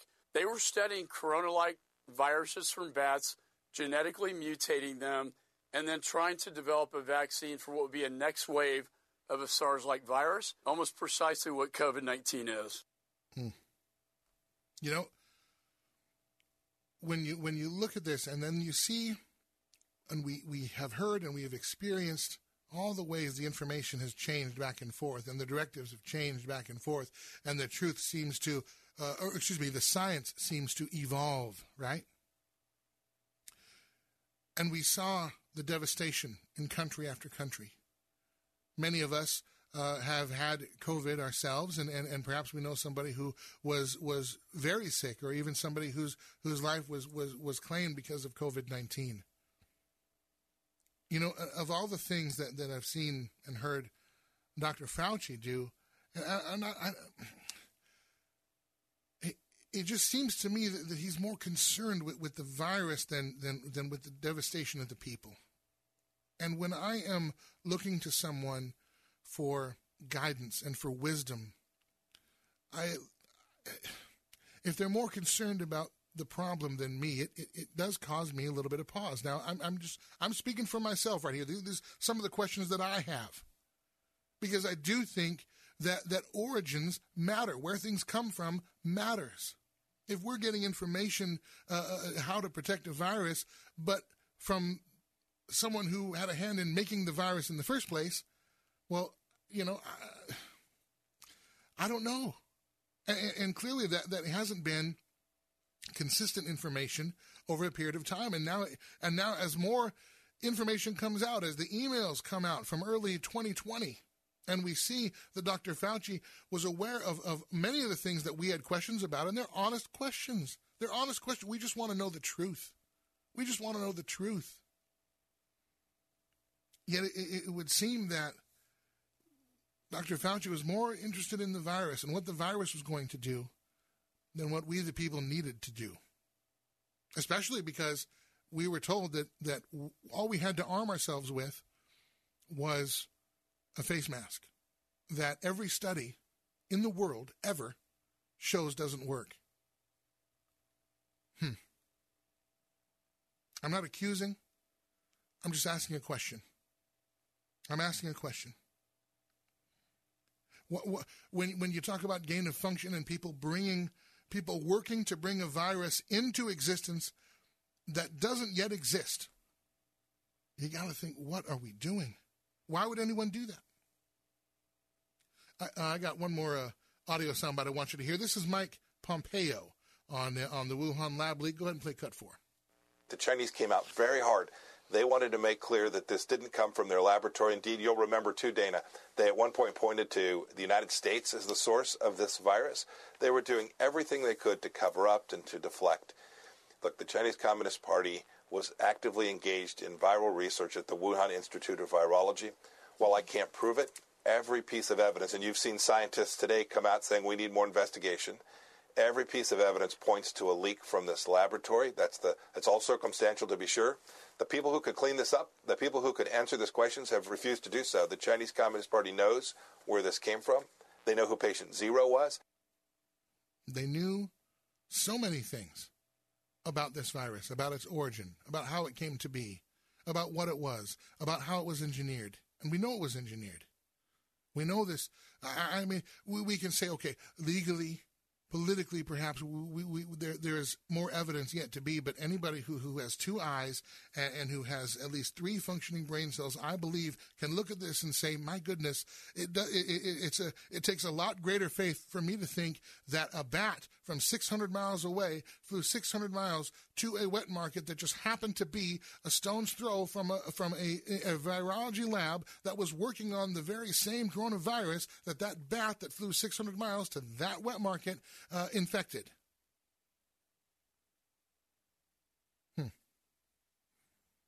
You know, I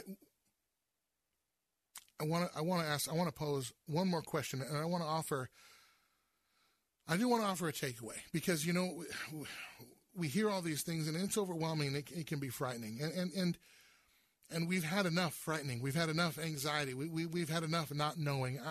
I want to offer at least a suggestion for something that I think we can know, and something that I believe we do know. And if we would just acknowledge this truth, I think we would get a lot further, and we'd be a lot safer as a people, both nationally, but also around the world. Because these kinds of things, when you are manipulating a virus to bring it into existence, to see what's going to happen and how we would fight it, well, wait a minute, did you ever stop to think maybe there's a reason why it's not infecting people in the first place?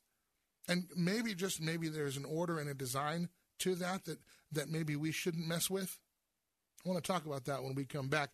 I'm Andrew Southwick, filling in for Bill Bunkley. You are listening to The Bill Bunkley Show, and we are going to be right back. Don't go anywhere. Lots more to come. Before we go, I want to make sure I remind you of this.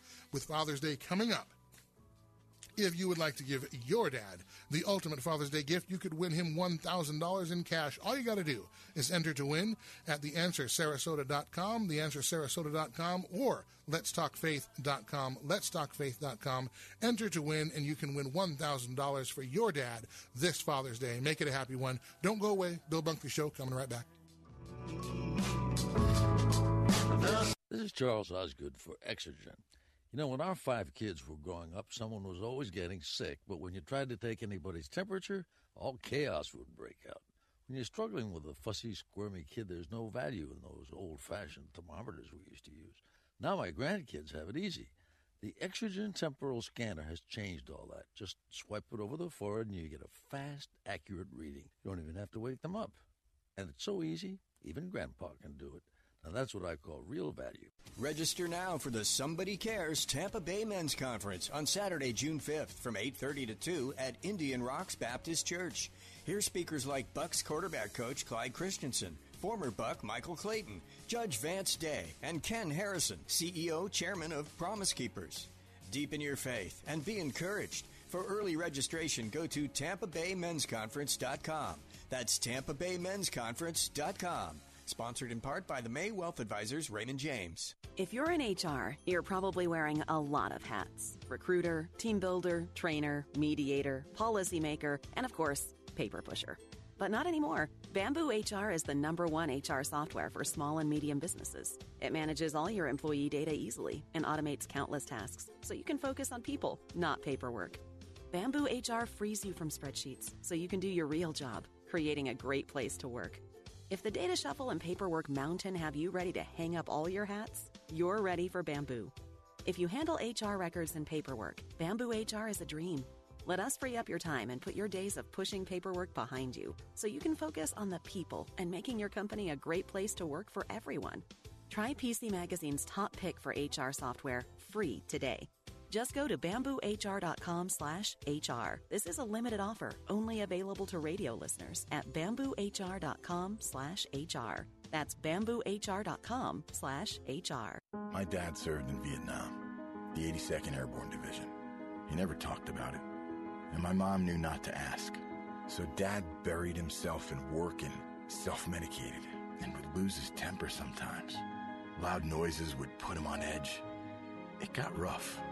So I finally said to him, Dad, you gotta get help. As a family member or friend, you may be the first to notice when a veteran you love has been going through changes. Things like withdrawing, drinking more, or increased anger could be a sign of a larger health concern, but help is available. Dad finally went to VA for one-on-one and group therapy and got some really great tools to help him manage things. And I got my dad back. Listen to hundreds of inspiring stories at maketheconnection.net and learn how you can support the veterans in your life. Treatment works. Recovery is possible. This is Carol Platt-Liebau for townhall.com. Having awakened to the dangers of left-wing activism in education, some parents are finally fighting back.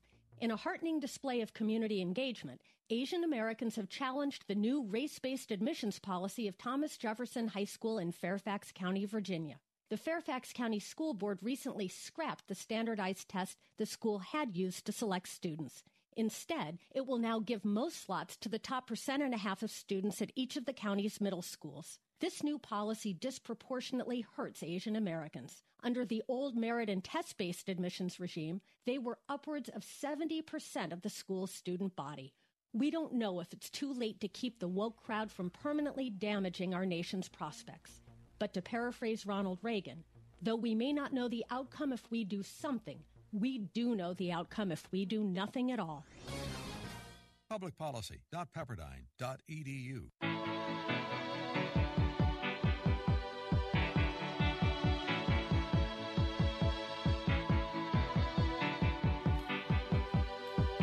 Welcome back to the Bill Bunkley Show. Andrew Southwick, morning host over at Faith Talk, filling in for Bill Bunkley this afternoon. And, you know, as we come through trying to make sense of the origin of this virus, the origin of the information, who's calling the shots? Who are they? How credible are they? They might be very knowledgeable, but there's a difference between being knowledgeable and being credible. It doesn't always work together. And we talk about why, with this gain-of-function research, why would we add function to a virus, SARS-1, which had a 15% mortality rate? Why would we take that SARS-1 and try to make a SARS-2? I don't think that was a virus that needed a sequel, especially if it wasn't a threat already that we truly had to worry about. Now, I know that there's some in virology and immunology would say, well, we need to be looking down the road because we want to make sure we have vaccines or our defenses at the ready. And I get that argument, but at what cost? At what cost? Now, I know that many of you are conservative politically. I know that some of you are people of faith. I am a person of faith. I'm a Christian. I'm a pastor. My background is in ministry. And I believe that we were created by God and that this world was created by God and that there is an order to creation. And that even though we sinned and then death came into the world and because of sin we have disease and things of this nature, that there is still an order to the world and that God is still at work protecting us. And I think some of that protection we see in nature. There are some diseases and viruses you can find that exist in the animal world that don't hurt humans. Now, sometimes they mutate and they do. It's not that plagues don't happen. And we don't all know where every plague necessarily comes from or how they come about. But we are getting more and more information that this particular plague that we are making sense of right now and trying to get to the end of, quite possibly didn't have to happen at all. Quite possibly did not have to happen at all. But the reason sometimes I think this happens is because too many of us have worldviews that or sometimes that there's our competing worldviews. And I believe in God. I believe in creation. I know that's not everybody's belief. Maybe not. Maybe some of you, that's not your belief. And maybe we believe that we evolved. That there was nothing, and then there was something, and we evolved, and we're continuing to evolve. And that may be your worldview. I'm not trying to disrespect you or your intelligence, but I do think that when you don't have a designer, a creator, when you don't have a purpose and a guide, that all of a sudden your worldview becomes, well, we're out here on our own. We have to fend for ourselves. We have to figure out how to make this thing work.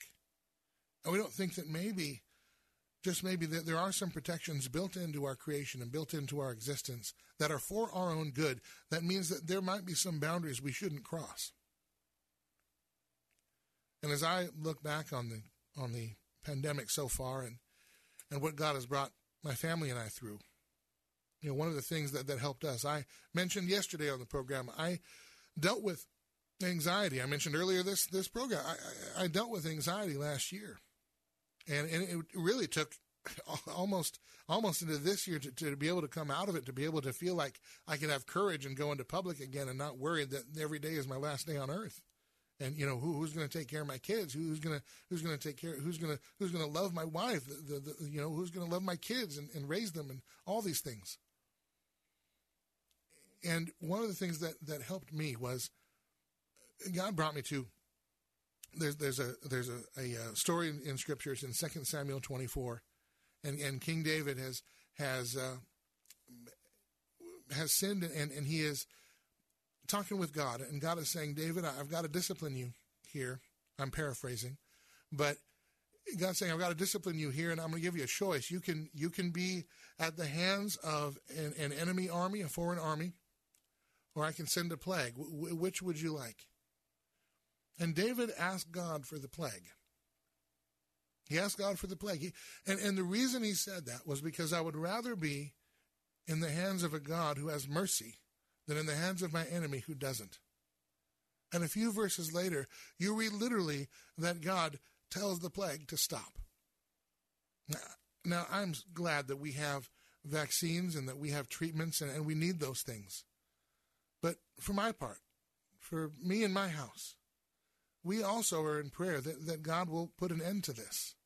And we're also in prayer that we will respect the boundaries of creation going forward. And if there needs to be some additional accountability that we can do from a policy perspective and from a legal perspective and from communities and as communities of people and cities and states, then we should do those things. We should do those things because you know what? At the end of the day, we are not God. We found out that we can't control a virus particle that's smaller than 1 micron. If we can't control that, how not in control are we? And I would suggest to you that the one in control is the one to lean on. I know, again, that's not everybody's view, and I want to respect that here, but I deeply believe that. We got to say goodbye to our Sarasota friends on The Answer. Thank you for joining us this hour. For our Faith Talk listeners, we're going to keep going straight ahead on The Answer. Jay Sekulow Live with Jay Sekulow is coming up. I'm Andrew Southwick, filling in for Bill Bunkley. We'll be right back.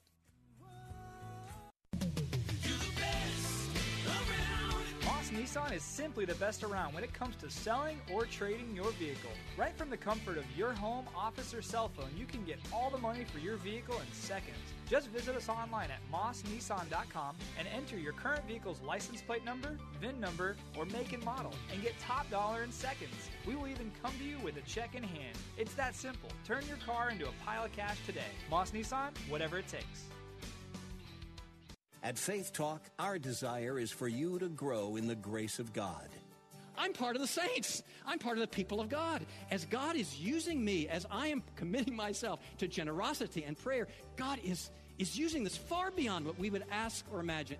Listen to Unlimited Grace with Brian Chappell, weekday afternoons at 2 and again at 9:30 on Faith Talk 570 and 910 and online at letstalkfaith.com. Faith Talk 570 WTBN Pinellas Park. Online at letstalkfaith.com, a service of the Salem Media Group. With SRN News, I'm Keith Peters in Washington. President Joe Biden announced a month of action on Wednesday to get more shots into arms before the July 4th holiday. President Biden says June needs to be a month of action. We're announcing a month-long effort to pull all the stops to free ourselves from this virus and get to 70% of adult Americans vaccinated. Meanwhile, the world's leading COVID-19 vaccines may offer lasting protection that diminishes the need for frequent booster shots. That's according to scientists who are finding clues in how the body remembers viruses. But they say more research is needed and that virus mutations are still a wild card. Pfizer and Moderna have fueled booster questions by estimating that people might need yearly shots, just like with flu vaccinations. The companies plan to have some candidates ready this fall, but companies won't decide when boosters get used.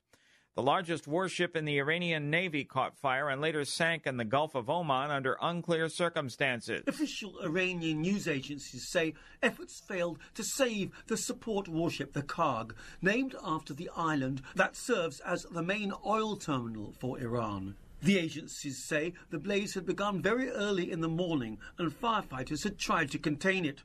Photos circulated on Iranian social media of sailors wearing life jackets evacuating the vessel as the fire burned behind them, while one agency published a video of thick black smoke rising from the ship.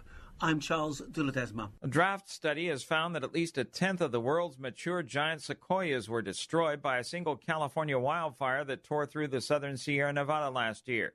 The Visalia Times-Delta obtained a copy of the report that describes catastrophic destruction from the Castle Fire in Sequoia National Park. On Wall Street, the Dow up by 25 points. The Nasdaq rose 19. This is SRN News. Thinking about liberty is God's idea, and if the church doesn't proclaim it, we lose it. Can America survive without faith in God? In the groundbreaking documentary, America, America, God Shed His Grace on Thee, producer-actor Nick Searcy explores the role of faith in America, from our founding fathers to today's most notable conservative voices. We've got to reclaim three key institutions: the media, public schools, pop culture. It's good versus evil. And in a greater sense, our battle is not political, it's spiritual. Our legacy of faith became America's legacy of freedom. By returning to our religious roots, we can restore the soul of our nation. Make America, America your next family movie night. This country is worth fighting for. Liberty is worth fighting for. Don't miss America, America, God Shed His Grace on Thee. Available now at salemnow.com. That's salemnow.com. salemnow.com. Politics is dividing a lot of Christians in this country, and Dr. Erwin Lutzer offers some counsel. Is politics important? I think politics is very important. But it's important also to remember that it is not all important. The pastor emeritus of Moody Church says, as a pastor, I have never endorsed a political candidate or a political party. But it's very important for us to speak about the issues. Elections do have consequences. The number of abortions performed in Kansas increased by 9% last year as more women traveled from Oklahoma and Texas to terminate pregnancies than in 2019. Kansas health officials say out-of-state abortion seekers outnumbered those from Kansas for the first time in almost 50 years. Advocates on both sides of the issue say the increase likely occurred because Republican governors in Oklahoma and Texas sought to ban most abortions. This is SRN News. There's a lot going on right now, and broadcasters are on the ground. Someone needs to tell you what's going on around the world and in our hometowns. And that someone is us. We are free radio. We are broadcasters. Visit wearebroadcasters.com or text radio to 52886 to learn more. Furnished by NAB and this station. Janae's Tropicals is your one-stop shop for fruit trees, exotic tropical plants and palms, citrus, and more. Join Janae every Saturday morning at 9:30 as she shares more than 24 years of horticultural experience and hosts other Green Thumb experts to give you free gardening advice. Janae will teach you to live off the land and love it. Visit Janae online at tropicalfruit.com and join her every Saturday at 9:30 a.m. on Faith Talk 570 WTBN. Online at letstalkfaith.com. Strength Between Sundays. Faith Talk 570 and 910. Online at letstalkfaith.com. Odyssey. Christ demands first place. There's no room on the throne of your heart for two gods. This is the Bill Bunkley Show on Faith Talk 570 and 910 WTBN. Our rights come from nature and God and not from government. History will record with the greatest astonishment that those who had the most to lose did the least to prevent its happening. Phone lines are open. In Hillsborough, 813-287-5700 or toll free 1-877-943-9673. As for me and my house, we've already made a decision. We are going to serve the Lord. And that's a decision that every single person here tonight has to make. You either have to decide that you're going to serve the gods of materialism all around you, or the true and the living God. And now, the president of the Florida Ethics and Religious Liberties Commission. Here's Bill Bunkley. And welcome to Hour 3 of the Bill Bunkley Show. I'm Andrew Southwick, filling in for your watchman on the wall. I am the morning host here at Faith Talk, and you can hear my Strength Between Sundays mini episodes every morning, 30 seconds at a time. They start at 5:30 a.m. They go all the way to noon, and they are little, hopefully, what is inspirational biblical nuggets. And we're actually walking through the Bible in 1 year on our Strength Between Sundays episodes. And so I encourage you to check those out in the mornings. If you can't make it in the morning, you can find them online at letstalkfaith.com. You just click on Program Guide and then click on Strength Between Sundays. You can find them there. And it's just another way that, well, I'll put it this way. You know, ministry matters to me. The Word of God matters to me, and I know it matters to you. Otherwise, you most likely wouldn't be listening to this program. And it matters to me that we are built up and encouraged in the Word of God. And it matters to me that as a part of what I do with my life, I encourage and build up others in the Word of God. And that's one way that I can do that, and I'm grateful to Faith Talk for giving me an opportunity to be able to do that. And so, again, you can go to letstalkfaith.com, click on Program Guide, click on Strength Between Sundays. You can find those little 30-second snippets there, bite-sized, easy to digest, and a good way to stay connected to God's Word throughout your day. And, of course, if you miss any of the Bill Bunkley Show, you can find that on letstalkfaith.com as well, letstalkfaith.com, and once again, just click on the Program Guide. Now, we are talking today about our origin stories. We're talking about the importance of where we come from, the importance of where information comes from, where things come from, because that's how we know what truth is. That's how we know what direction we're pointed. And as a people of faith, one of the things that we know to be true because of our origin, that we come from God, that we belong to God, it is then true that Christ is an authority over our lives. He is the authority over our lives.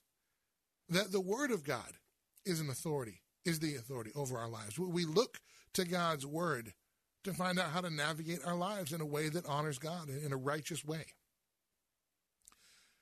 One of the last things that Jesus Christ said on earth is called the Great Commission. It's found in Matthew 28:19. And he says that we are to make disciples, baptizing them in the name of the Father, the Son, and the Holy Spirit. That we are to make disciples of all nations. That we are to tell everyone and make disciples. That means we are to tell them about Christ. We are to hopefully see them come to Christ, and then we are to help them grow in Christ as we ourselves grow in Christ. You know, and it's interesting that is called the Great Commission. There was a Barna study that just came out, that just came out about a month or two ago, that said that more than half of Christians, professing Christians in America, did not know or were vaguely unfamiliar with what the Great Commission is. It is the last thing Jesus said on earth before he ascended, after he was resurrected. Now, when you think of the last thing you're gonna say on earth, if you could choose what it would probably be something pretty important, impactful for those that you love. Right? Like you wouldn't want to leave Earth saying, make sure to close the garage, right? Like I don't think you would want that to be the last thing you said, if you could choose. Jesus could and did, and he said, I want to make sure you guys know this. Here's what you do. Now, he was responding to a question that the disciples were asking. The disciples were looking for Jesus to reign supreme on earth. They were looking for the end of the age, and he said, listen, I've got that taken care of. Here's what I want you to do in the meantime. I want you to make disciples of all nations and baptize them in the name of the Father, the Son, and the Holy Spirit. From Jerusalem, Judea, Samaria, and the ends of the earth. Make disciples. Because of our origin in Christ, we have purpose. We have work to do, and our work is making disciples. And we can make disciples in all kinds of contexts. It's not just a pastor's job or a small group leader's job or what we understand to be the institution of church, the thing that is church. It is the job of the church, that is Christians.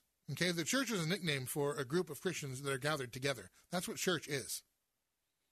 We know that it's not a building. We know that it's not a set of bylaws, so on and so forth. It's true believers that gather together. We call that the church. It is an institution of God. And God has told us, the church, to make disciples. What is a disciple?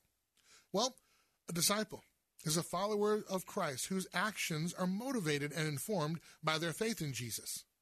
You remember the book of James says that faith without works is dead. Well, why is that? Yes, it's one thing to talk a good game but not walk the walk, because that does indicate at least some level of insincerity. But also, our faith should compel us to action. If we believe that God is who he is and that he is true in everything that he says, and we believe that he has given us commands for our lives and steps to take, and that he will see us to and through them, well, then that should give us the confidence in Christ. The faith that we have should move us to doing those things, to discovering who God has made us and who he wants us to be. Now, what is discipleship? This is a question we always wonder what discipleship is. In modern Christianity, Christendom as it were, particularly Western Christianity, I think we've created a false dichotomy between discipleship and other aspects of the Christian life. I want to present discipleship to you this way, okay? That discipleship, instead of being a box to check on the list of Christian things that we're supposed to do and be, that discipleship is the vessel that takes you to all those parts of life. Okay, so think of, we're here in Florida. I always think of, theme parks and stuff. So maybe you think of the Snow White and the Seven Dwarfs, the mine train ride, or Big Thunder Mountain. Maybe you're familiar with that. And you're riding in a mining cart and you're, going on a ride. Well, discipleship is like that mining cart. And it's taking you to worship. It's taking you to spiritual formation and growth. It's taking you to not neglect the body, to be a part, an active part of a local church, a local gathering of believers. It's taking you to loving one another as Christ loves us. It's taking you to raising your children well. That's all part of being discipleship. In fact, discipleship starts at evangelism. The first time somebody shared Christ with you was the first time you were discipled. Now, did you become a disciple of Jesus? Hopefully, an active follower, because it's the Bible says that there will be some people who enter heaven by the skin of their teeth, meaning that they're saved, but they really didn't produce much fruit to show for it while they were here. So that means, yeah, they're Christians, but maybe they're not disciples. They're not actively following. They're not in the mining cart, so to speak. So then, why would that be important? Well, because discipleship is how we give direction to our vessels, whether it's good or bad. And so if we are going to be effective in living out our faith here on earth, in the climate that God has chosen to have us exist, then we need to be effective disciple makers. And I want to tell you maybe one of the most important reasons why. We look around our culture right now and we can see that everything seems upside down and backwards. We talked earlier in this program about how sin is now being paraded around as a civil right. That we celebrate that.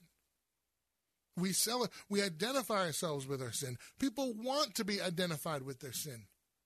They celebrate that. They're proud of it. They march in the streets. They write books. We make television and movies all about how proud we are that we can be identified with sin, and sin only brings death. But yet here we are. What if I told you that discipleship is how cultures are shaped? It really is. I mean, a culture is what people do together. It's kind of then becomes their tradition and so on and so forth. But discipleship is how cultures are shaped.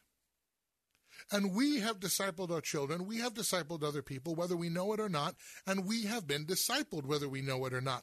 Maybe we just weren't discipled by a follower of Jesus. The harvest of discipleship then becomes the culture we live in, whether it's in our cities or our churches or our homes. Yesterday on the program, we talked a lot about the transgender movement and how it focuses on children. Do you know why? Here is why. Because those in the transgender movement are trying to disciple our children. Not to follow Jesus, of course, but to follow them and their morality, or amorality, if it were. And if we want to impact our culture in a substantive way, voting is good. And I'm not,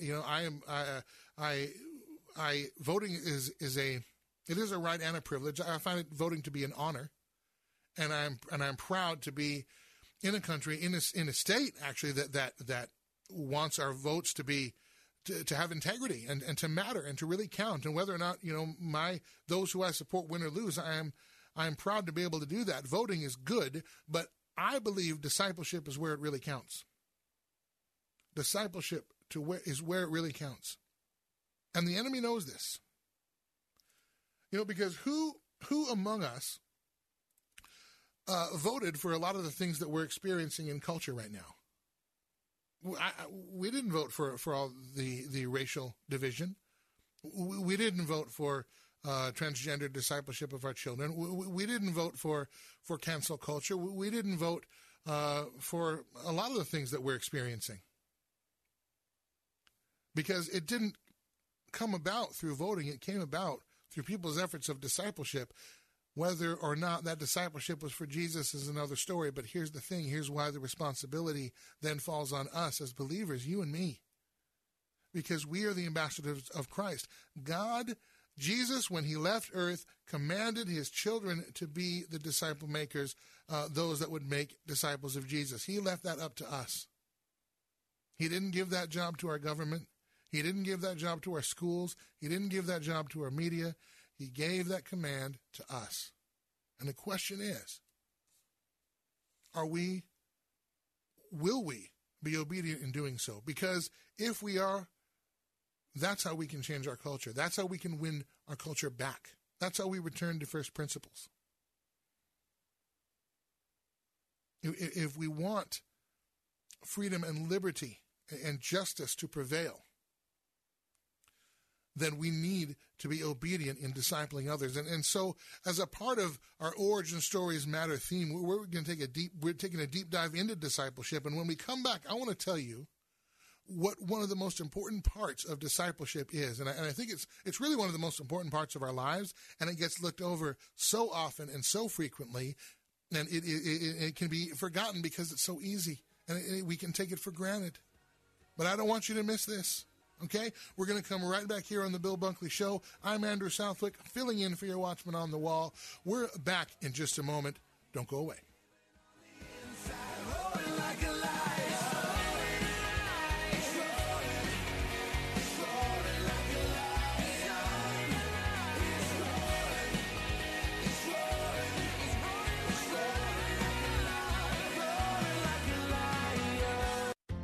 One of my favorites is, as parents, we often think as our kids grow up, they reach the teenage years, that they don't want to connect with us. They don't want to have that time. And I think that that's just not the truth. Greta Eskridge on Focus on the Family Minute. In fact, when my kids were little, I would often be at the store, with a 5-year-old, a 3-year-old, a 1-year-old. I was pregnant, and people would look at me and they'd say, "Oh, enjoy it now, because when they're teenagers, it will be awful."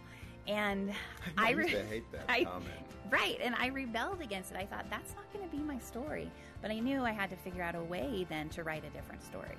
But I think we need to pull them into us. They want to be with us. Even if they initially push away, they really do want to be with us. So as parents, we don't need to make the mistake of thinking our kids, especially as teens, don't want to be around us. Find creative ways to connect with your children and teens. Hear more from Greta at FamilyMinute.org.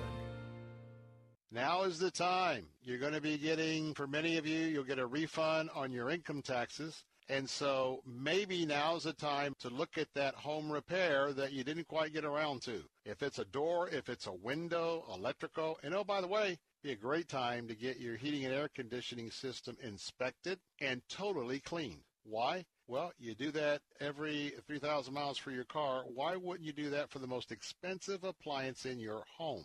Well, $79 is going to take care of that right now. Go right now to acshomeservices.com. That's acshomeservices.com. And if you've got an emergency after-hours deal, hey, make sure you call them, because they will come out all throughout the night, and you won't get charged a service call for after hours. And by the way, everything they do is 100% satisfaction guarantee by you, the customer. So call them right now. Tell them Bill Bunkley sent you at 813-544-2467, 813-544-2467. That's ACS Home Services. Joy still comes in the morning. Hope still walks with the hurting. If you're still alive and breathing, praise the Lord. Don't stop. Welcome back to the Bill Bunkley Show. Andrew Southwick, your Faith Talk morning host, filling in for Bill Bunkley here. And we are in a deep dive into why origins matter, why our origin stories matter. We've talked about it from a purpose standpoint. Now we're talking about it from an action standpoint, because where we come from should compel us to action. Now, I told you before we stepped away that I want to tell you what one of the most important parts of discipleship is, because discipleship, since our origin is God, and since we, those who profess a belief in Christ, we belong to Him, that means certain things. That means He is our authority. So when He commands us to make disciples of all nations and baptize them in the name of the Father, the Son, and the Holy Spirit, that's a command. It's an imperative. It is something we are to do, not a suggestion, but a command.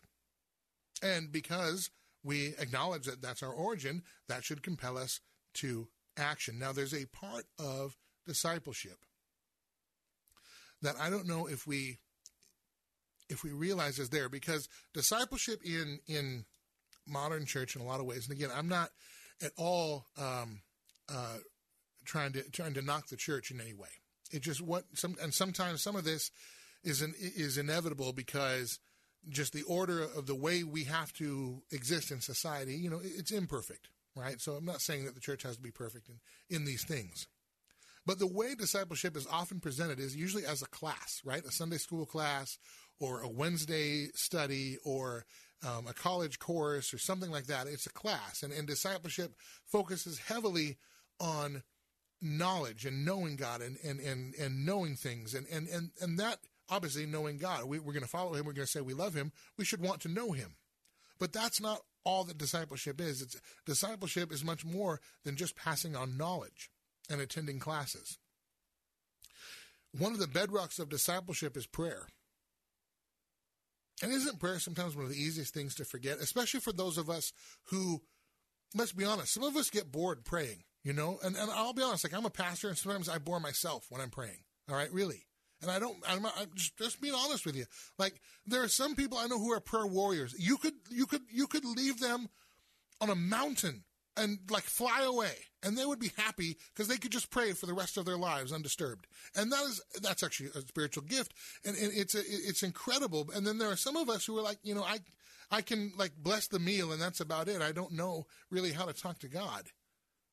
And so for some of us, it's a learned discipline, and if that's you, if you're like me, well, you've got to remember prayer. You've got to remember prayer daily, because it is how we communicate with our Heavenly Father, with our Savior. And if we love God like we say we do, I mean, how many people do you truly love that you never communicate with? The number is probably pretty small, because the level of interaction and relationship that we have with those we love shows us whether or not we love them, and the depth of that love, or how it manifests itself. The Apostle Paul, in his writings in the New Testament, wrote 13 books of the New Testament. They were all letters to churches. And if you'll notice in his letters, he couches them in prayer. There's prayer at the beginning, there's prayer at the end. Sometimes there's prayer in the middle. And he talks about how, and then when he's not praying, he's talking about praying. He's talking about who he's praying for, and he's thankful for who is praying for him. Part of our origin, friends, fellow Christians, is a people of prayer. Discipleship is rooted in prayer. And how about this? We talk about praying for our nation, and I know that many of you do. And I'm so thankful. Because our nation is better because you are praying for our nation. Our state is better because you're praying for our nation. Many of you are probably praying for our governor. He needs your prayers. Did you know that one way to pray for our nation, one way to pray for our state, one way to pray for Governor DeSantis is to pray for those whom God has entrusted to us to disciple? Because remember, discipleship creates culture. How we disciple people as they grow, that becomes how they live. So we can allow culture to disciple our friends, our loved ones, our children, each other, or we can try. And I wonder, do we see discipleship as an entrustment from God, as something God has entrusted to us? Have you ever thought of it like that? Like, this is a special thing that God is asking us to do, and he wants us to take good care of it and good care of the people? You know, my kids, every night, we make a little popcorn for their dessert, and they'll watch a short cartoon or something like that. And we have 5 kids, so there's a lot of them. So it's a lot of popcorn that we make. And every night we ask them, every night, and for years, every night, we say, please don't spill your popcorn. Please. Because, you know, parents, when kids spill, parents clean it up. And sometimes at the end of the night, I'll be honest with you, I turned 41 this year. Like, if I never have to bend over again to reach down to pick something up, it will be too soon. You know what I'm saying? Like, please, I don't want to pick up popcorn. But every night, without fail, one or more child spills their container of popcorn every night. And we entrust them not to spill it. They spill anyway. And I'm not complaining, because I know that I'm going to miss that when they stop spilling their popcorn. And I'm glad that we can provide that popcorn for them and provide life for them. But here's the question that I want to ask about this. Do we treat the people in our lives that God has asked us to disciple the same way that my kids treat their popcorn? God says, hey, I want you to take care of this and don't spill it. Do we spill it? Because I tell you what, I don't think we can afford to spill these things much longer.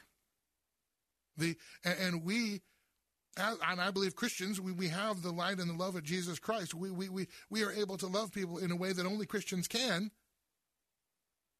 What are we waiting for?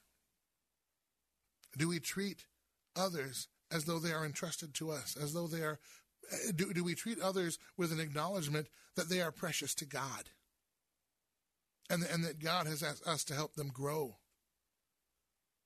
Are we ourselves? Who disciples us? Who helps us grow? We need both. And if we're going to affect the culture in this country, I believe that there's a lot the church can do when it comes to discipleship.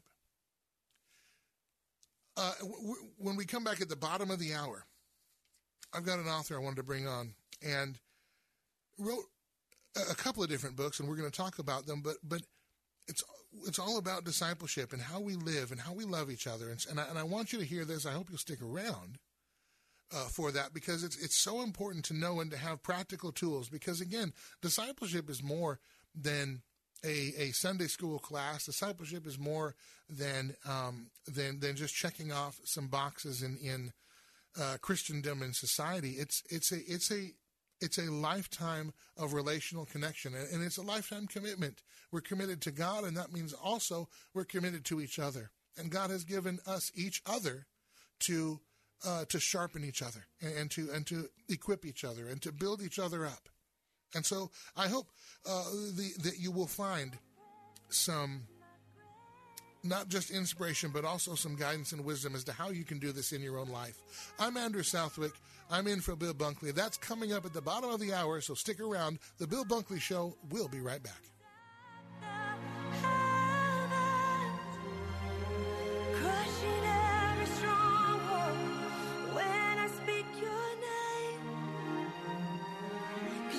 This report is sponsored by Moss Nissan. Locations in Newport Richey, Crystal River, and Tampa. With SRN News, I'm Keith Peters in Washington. Prime Minister Benjamin Netanyahu's opponents announced that they have reached a deal to form a new governing coalition, paving the way for the ouster of the longtime Israeli leader. The dramatic announcement by opposition leader Yair Lapid and his main coalition partner Naftali Bennett came shortly before a midnight deadline and prevented the country from plunging into what would have been its fifth consecutive election in just over 2 years. The agreement still needs to be approved by the Knesset or Parliament in a vote that is expected to take place early next week. If it goes through, Lapid and a variety of partners that span the Israeli political spectrum will end the record-setting 12-year rule of Benjamin Netanyahu.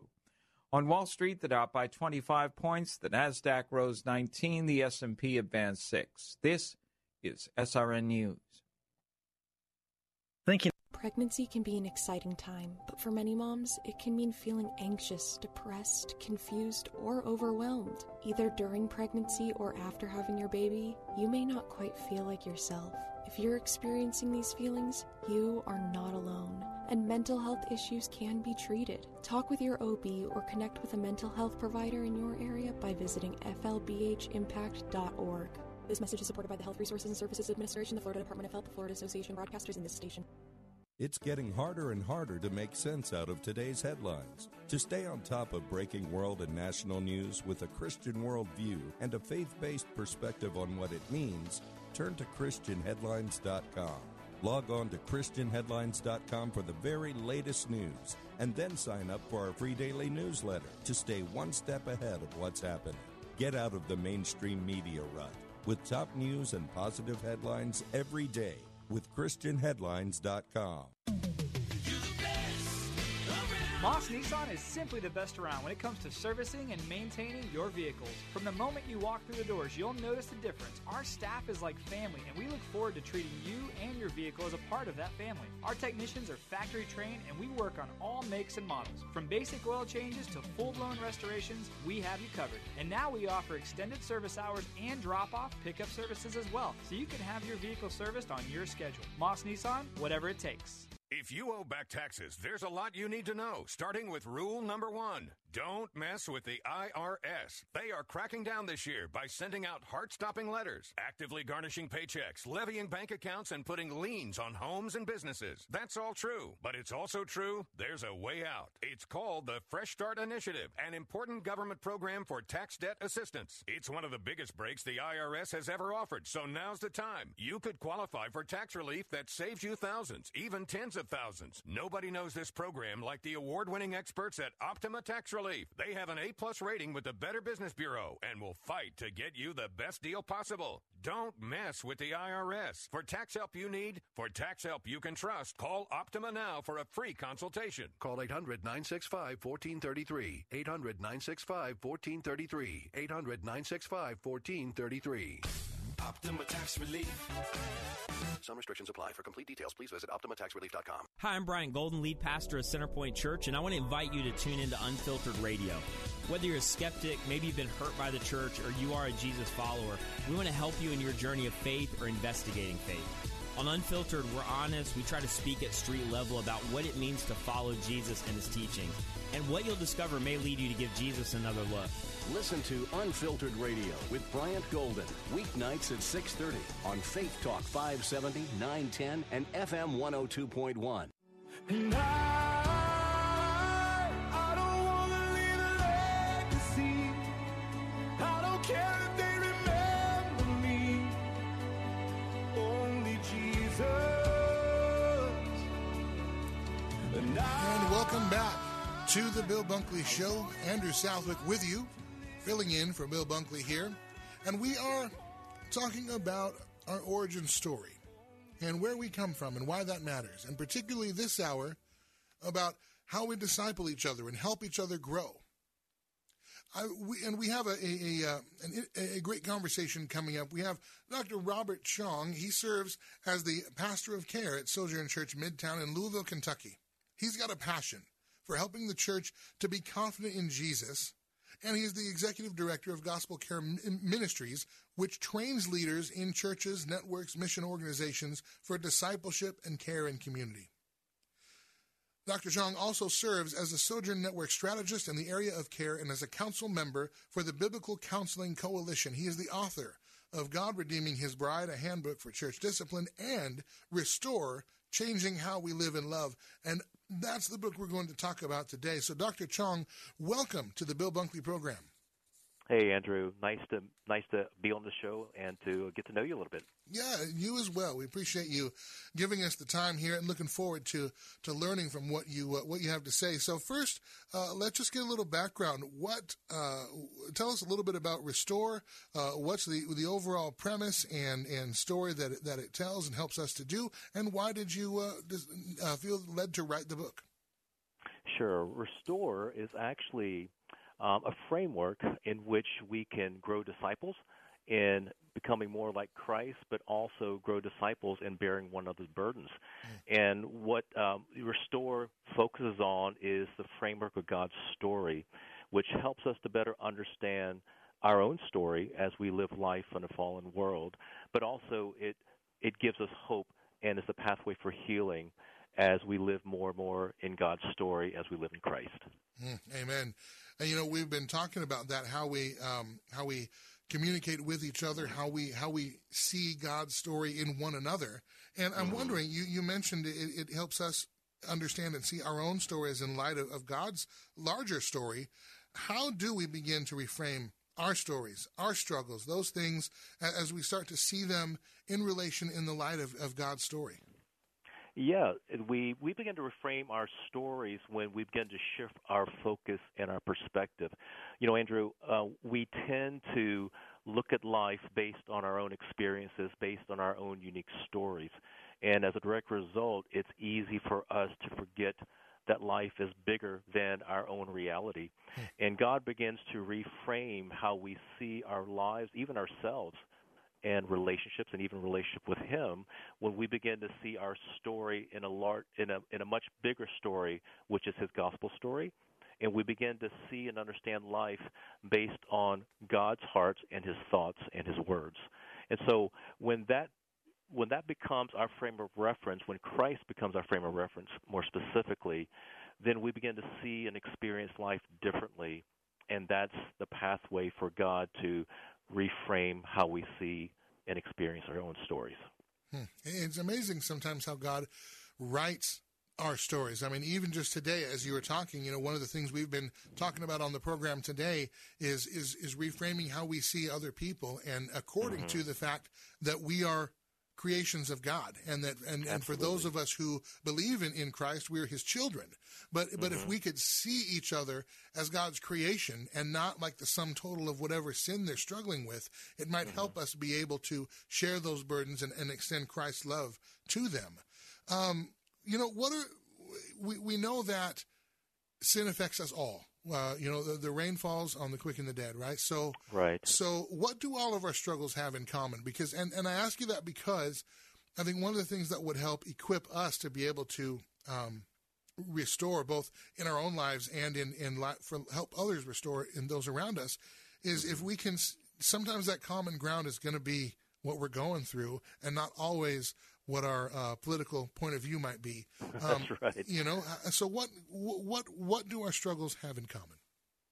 Yeah, Andrew, that's a great question, because like you were saying before, when we forget that other people are made in the image of God, it's really easy to put them in a different classification of humanity. But it's really important, first of all, to remember from creation, that part of God's story, that God is the one who created all of us in His image. But the thing that will bridge to the question of our common struggles is the notion that God did not create us to know evil. He told the first man and woman not to eat from the tree of the knowledge of good and evil. And we know the story, right? They chose to eat that fruit anyway. And ever since then, evil has impacted all of us and has overpowered us and overwhelms us in every conceivable way. And so if we remember that God made us all in His image, but then also remember that sin impacts all of us in ways that leaves us helpless, then we begin to see and understand not only for our own selves how sin impacts us or evil impacts us, but also we can take that in consideration when we're dealing with somebody else who may have hurt us or disappointed us or frustrates us.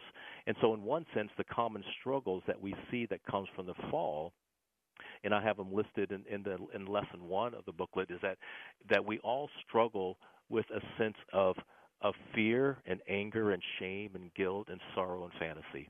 And if we begin to understand that, then not only do we understand that we're not alone when we experience these common struggles, but also we can have more understanding and even compassion when we're dealing with other people who might be exhibiting these same struggles. Amen.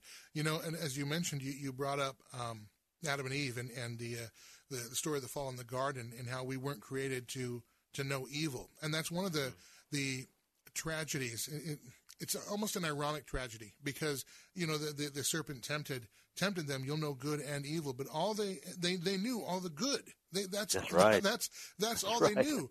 And that's right. All they ended up learning about was evil. And then you brought in, you mentioned shame, which was the first emotion they felt after that. And it's really incredible how we as human beings were not created. We weren't designed for evil, and it's still, right. and it messes us up. That's right. And I think that also comes through in even for believers, and it manifests itself as struggles of faith. Or sometimes, in my work as a pastor in counseling, I'll often hear, when we're really under it in terms of the presence of sin in our lives as believers, sometimes we can interpret it as a crisis of faith, and those things are common. That's right. Why and how do we take them seriously, and how can we make sure that we don't leave them unchecked? Because those can be blind spots for some of us as we follow the Lord. Absolutely. Andrew, we, as you said, that even as Christians we can struggle to believe, and that's because we're still living in the fall. Even though we're living in Christ, we're still being bombarded, and we still wrestle with the evil in us and around us. And so that's why we all struggle to believe, and even struggle with despair, which is the contrary of hope, right? But one of the things that, as you mentioned, why we have to take faith struggles seriously is because even though they're common, it can be a very dangerous path. And the reason why I can say that is if we go to Ephesians 6, that talks about the armor of God. You know, one of the parts of the armor of God is the shield of faith. And if you keep reading, it says the shield of faith extinguishes the fiery darts of the enemy. And so when we struggle with doubt, if doubt becomes our norm, in essence, we've lowered the shield of faith, and we're going to be bombarded and take the beatings that come from the fiery darts that the enemy's wanting to is shooting at us. But also, we're going to just wrestle with that the indwelling sin that was within us as well, without that protection of God's faith. One of the points you make is that any story doesn't reach completion until it's shared. You know, because that's the purpose of a story, right? Otherwise, that's right. Yes, we live the story, but we need to share it. That's its fulfilling its purpose. Why should we tell our stories to others? I mean, sometimes it's, some of us have difficult stories, and either maybe we don't want to relive them, and in some cases, I would say, okay, yeah, if you're not ready to bring that up yet, there's obviously grace for that, but it still is God's story, and there still is value in sharing in one context or another. Why is it so important that we tell our stories, and how do we differentiate that from dwelling on our past and ourselves? And when we tell our stories, it's going to be effective as a part of God's story and in restoring others. Absolutely. Andrew, even before we share our stories, what's crucial in this whole process is that we take the time to reflect our own stories and how our stories have impacted us, how it's impacted how we live and how we love. And so that is part of engaging in spiritual warfare that we just really don't think about, because the enemy would like to take all the evil that we've experienced, and then also, whether it be at the hands of others or maybe from our own hands, and he wants to use it for evil, for additional evil, right? But as we take the time to reflect on our own story and see how it shaped us, then we can more clearly see how we need Jesus and why Jesus makes a difference in the midst of living in a fallen world. But the second thing, as I alluded to in the first point, is that when we take the time to reflect our stories and even share our stories with others, we're actually engaging in spiritual warfare, because by God's grace, we're going to reduce the number of blind spots that we have when we take the time to see how our story has impacted us. But also when we share our stories with others, we're stepping out into the light and no longer living in the whispers of shame that the enemy wants us to live in. And then as other people hear our stories and encourage us in Christ, it actually begins to free us from some of the lies that we can believe and the shame that we all struggle with. But also by sharing our stories, people get to know us. But not only do they get to know us, but they get to know more specifically how they can pray for us and how they can love us and bear our burdens. And as you mentioned, God doesn't want us to be merely introspective, right? Because we can go into a tailspin if that's all we do. But as we begin to reflect and share our story within God's greater story, that's when he begins to not only reframe how we see our lives and our stories, but he also actually restores our souls. And then over time, he actually redeems our stories where, as a pastor, and you know this as well, Andrew, that people will share the most heinous parts of their story when they've been victims of the sins of others. But then they begin to share that freely as a testimony, not to their pain necessarily, but to God's power and his love. And that's when God gets glory in such beautiful and unexpected ways. And I think that's what the Apostle Paul was also referring to when he says, I boast in my weakness because it's in my weakness that Christ is made strong. So we now I know you're able to stick with us here for one more segment, and so when we come back, I'm going to ask Dr. Chong about what it means to have communion with God, because if our stories are really God's stories written out, well, it stands to reason that we need an intimate relationship with him. What does that look like? How can we have and grow that relationship? And then how can we love each other when it's so hard to love each other? That's coming up on the Bill Bunkley Show. I'm Andrew Southwick, sitting in for your Watchman on the Wall. We will be right back. Don't go away. This is my prayer. Singing, oh, Lord, keep me in the moment. Help me live with my eyes wide open. 'Cause I don't want to miss what you have for me. Singing, oh, Lord, show me what matters. Throw away what I'm chasing after. 'Cause I don't want to miss what you have for me. Hi, my name is Ryan Bourne. And I'm Danica Bourne. And we're the owners of South Coast Tax. We would like to thank our Lord for protecting us from evil. Psalm 91 states, He is my refuge and my fortress, for He will rescue us from every trap and protect us from deadly disease. South Coast Tax are Christian-based tax accountants and attorneys who specialize in releasing bank levies, wage garnishments, and filing complex tax returns. We are the leaders in acceptance of offers and compromise with awesome results. We are also a small firm who will treat you like family and not just a number. Call us today at 1-800-TAX-1176 for a free consultation, and we'll take the time to explain all of the programs that you qualify for in order to allow you a fresh start. In John 8:36, so if the Son sets you free, you will be free indeed. And one way we can achieve that is by being debt-free. So let us help you today. Call us at 1-800-TAX-1176, and together we can help achieve this goal by putting the IRS tax debt behind you for good. Again, that number is 1-800-TAX-1176. The best Christian music to brighten your day. Messages that inspire hope, life, and spiritual transformation from the nation's leading Christian teachers, and a safe place for you to grow in your faith. Sound like something you could use? Visit ChristianRadio.com. ChristianRadio.com is a place you can find hope when there seems to be none. All your favorite Christian radio stations can go with you wherever you go. Join us now online and on your mobile app at ChristianRadio.com. How'd you like to eliminate your expensive cable bill forever or get new satellite internet where cable can't go? Well, now you can have affordable satellite internet service for a few dollars a day. All you need is a mini satellite installed, and you can have unlimited internet connections wirelessly in your home or office. And no cable boxes means unlimited connections and no clutter. You can surf the internet or stream any of your favorite television services with no cable. And the best part is, satellite internet service costs only a few dollars a day for your entire home. Yes, fast internet to surf or stream television for a few bucks a day. Call now for free details and learn how to drop your expensive cable bill. 800-696-6902. 800-696-6902. 800-696-6902. That's 800-696-6902.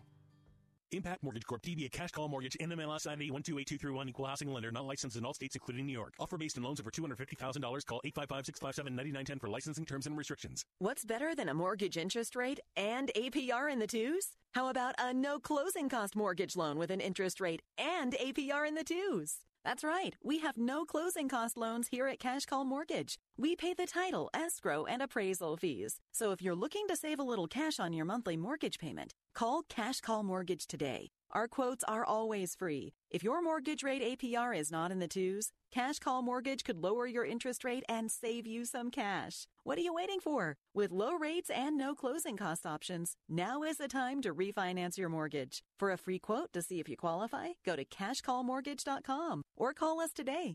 Call 800-931-6651. That's 800-931-6651. 800-931-6651. Weekday mornings at 6. Join Pastor Steve Kreloff for Verse by Verse. See the holiness of God. Look at the holiness of God. You look at the holiness of God and the purity of Jesus Christ, the purity of God the Father, God the Spirit, and you will hate your sin. Listen to Verse by Verse with Pastor Steve Kreloff. Weekday mornings at 6 on Faith Talk 570 WTBN. Online at letstalkfaith.com. We got a rock star preacher who won't wake us from our dreams. We want our blessings in our pocket. We keep our missions overseas. And we're back here on the Bill Bunkley Show. Andrew Southwick, your morning host here on Faith Talk, filling in for Bill Bunkley, and we are joined by Dr. Robert Chong, author of the book Restore, Changing How We Live in Love. And Doctor, thank you for sticking with us here. I want to ask you a couple of things. We got a few minutes left.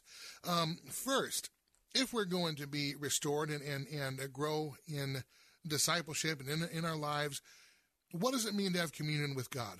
You talk about three aspects of a relationship with Him. I'm wondering if we've got a couple minutes left for this, if you can help us understand what that is and then what a relationship with God looks like in that way. Yeah, absolutely.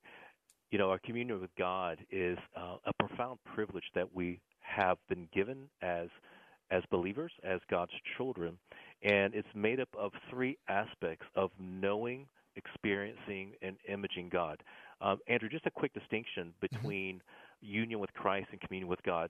And I got this distinction from John Owens, and he said that our union with Christ is sovereignly established and is steadfast. It never changes. However, our communion with God is how we experience our relationship with God, which means that it ebbs and flows like the ocean tides.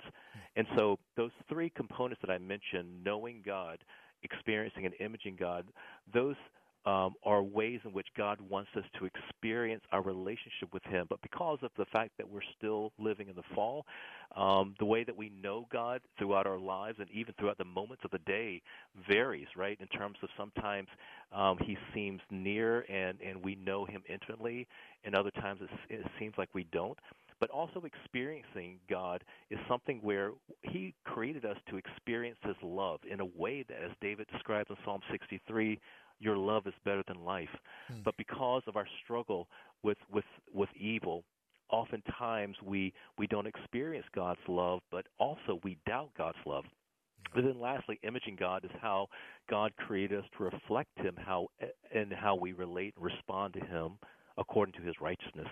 And what it boils down to, Andrew, is that it's how we're following Christ. How are we living like Christ? And as we all know, that it's a struggle to live to please God and not ourselves. And so those are the three aspects that are inherent to us experiencing our relationship with God in the ways that He created us to know that. But because of the fall, we can struggle to experience our relationship with God. Amen. And, one of the key words I heard you repeat over and over in there is God's love and how He does this out of His love and extends His love to us. And we are created to love as well, to love God and others. Yet, loving others seems to be the hardest thing to do, especially today when we actually are applauded for hating others. Like, this is a good thing. How outraged can we get? If God created us to love, and I got about a minute and a half for this, why are relationships of all kinds so hard? Why is it so hard to love others? Yeah, Andrew, because of the fall, our default nature is self-love and self-glory. We love ourselves more than God and more than others, so therefore we put ourselves before God and before others. And then also we struggle with self-glory. We think that in our default mode that we are the center of the universe, that we are God. We are living about our own kingdom, and everybody's here to serve us. So as a direct result, in trying to please ourselves and how we live, we will hurt people and sin against people and offend people. But then also part of that, beyond that inherent nature, in Galatians 5, it talks about we either walk by the Spirit or walk by the flesh.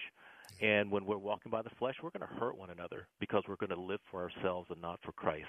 But then later on in Galatians 5:22-23, it talks about the fruit of the Spirit in contrast to the fruit of the flesh. And if our communion with God is not if we're not experiencing God the way that He created us to know Him, we're not going to experience His love, joy, or peace. And as a direct result, in not living in His love, joy, and peace, we're not going to extend patience, kindness, goodness, faithfulness, gentleness, and self-control in our relationships. And when that's the case, then relationships will be hurt and hard, and we can break relationships as a direct result. Dr. Chong, that's such an important word, an important message that we need right now. I want to make sure that our listeners can follow up and maybe and get Restore, and along with some other resources that you may have. Absolutely. Let us know where we can follow up with you, how we can get Restore. Let us know how to find you. Absolutely. If you go to my website, it's www.gospel.care, C-A-R-E, and we have links to the book, but also you can look for the book on Amazon. But also, if you want to have any questions or want to interact with me, you can email me at robert@gospel.care. And again, that is gospel.care, gospel.care. You can follow up with Dr. Chong and also get his fantastic book, Restore. And it really is a way that we can be equipped by God through works like this and help to equip each other to be restored. And there is a lot that we need to restore in our country, a lot we need to restore in our state and our home. Dr. Chong, thank you again for being with us.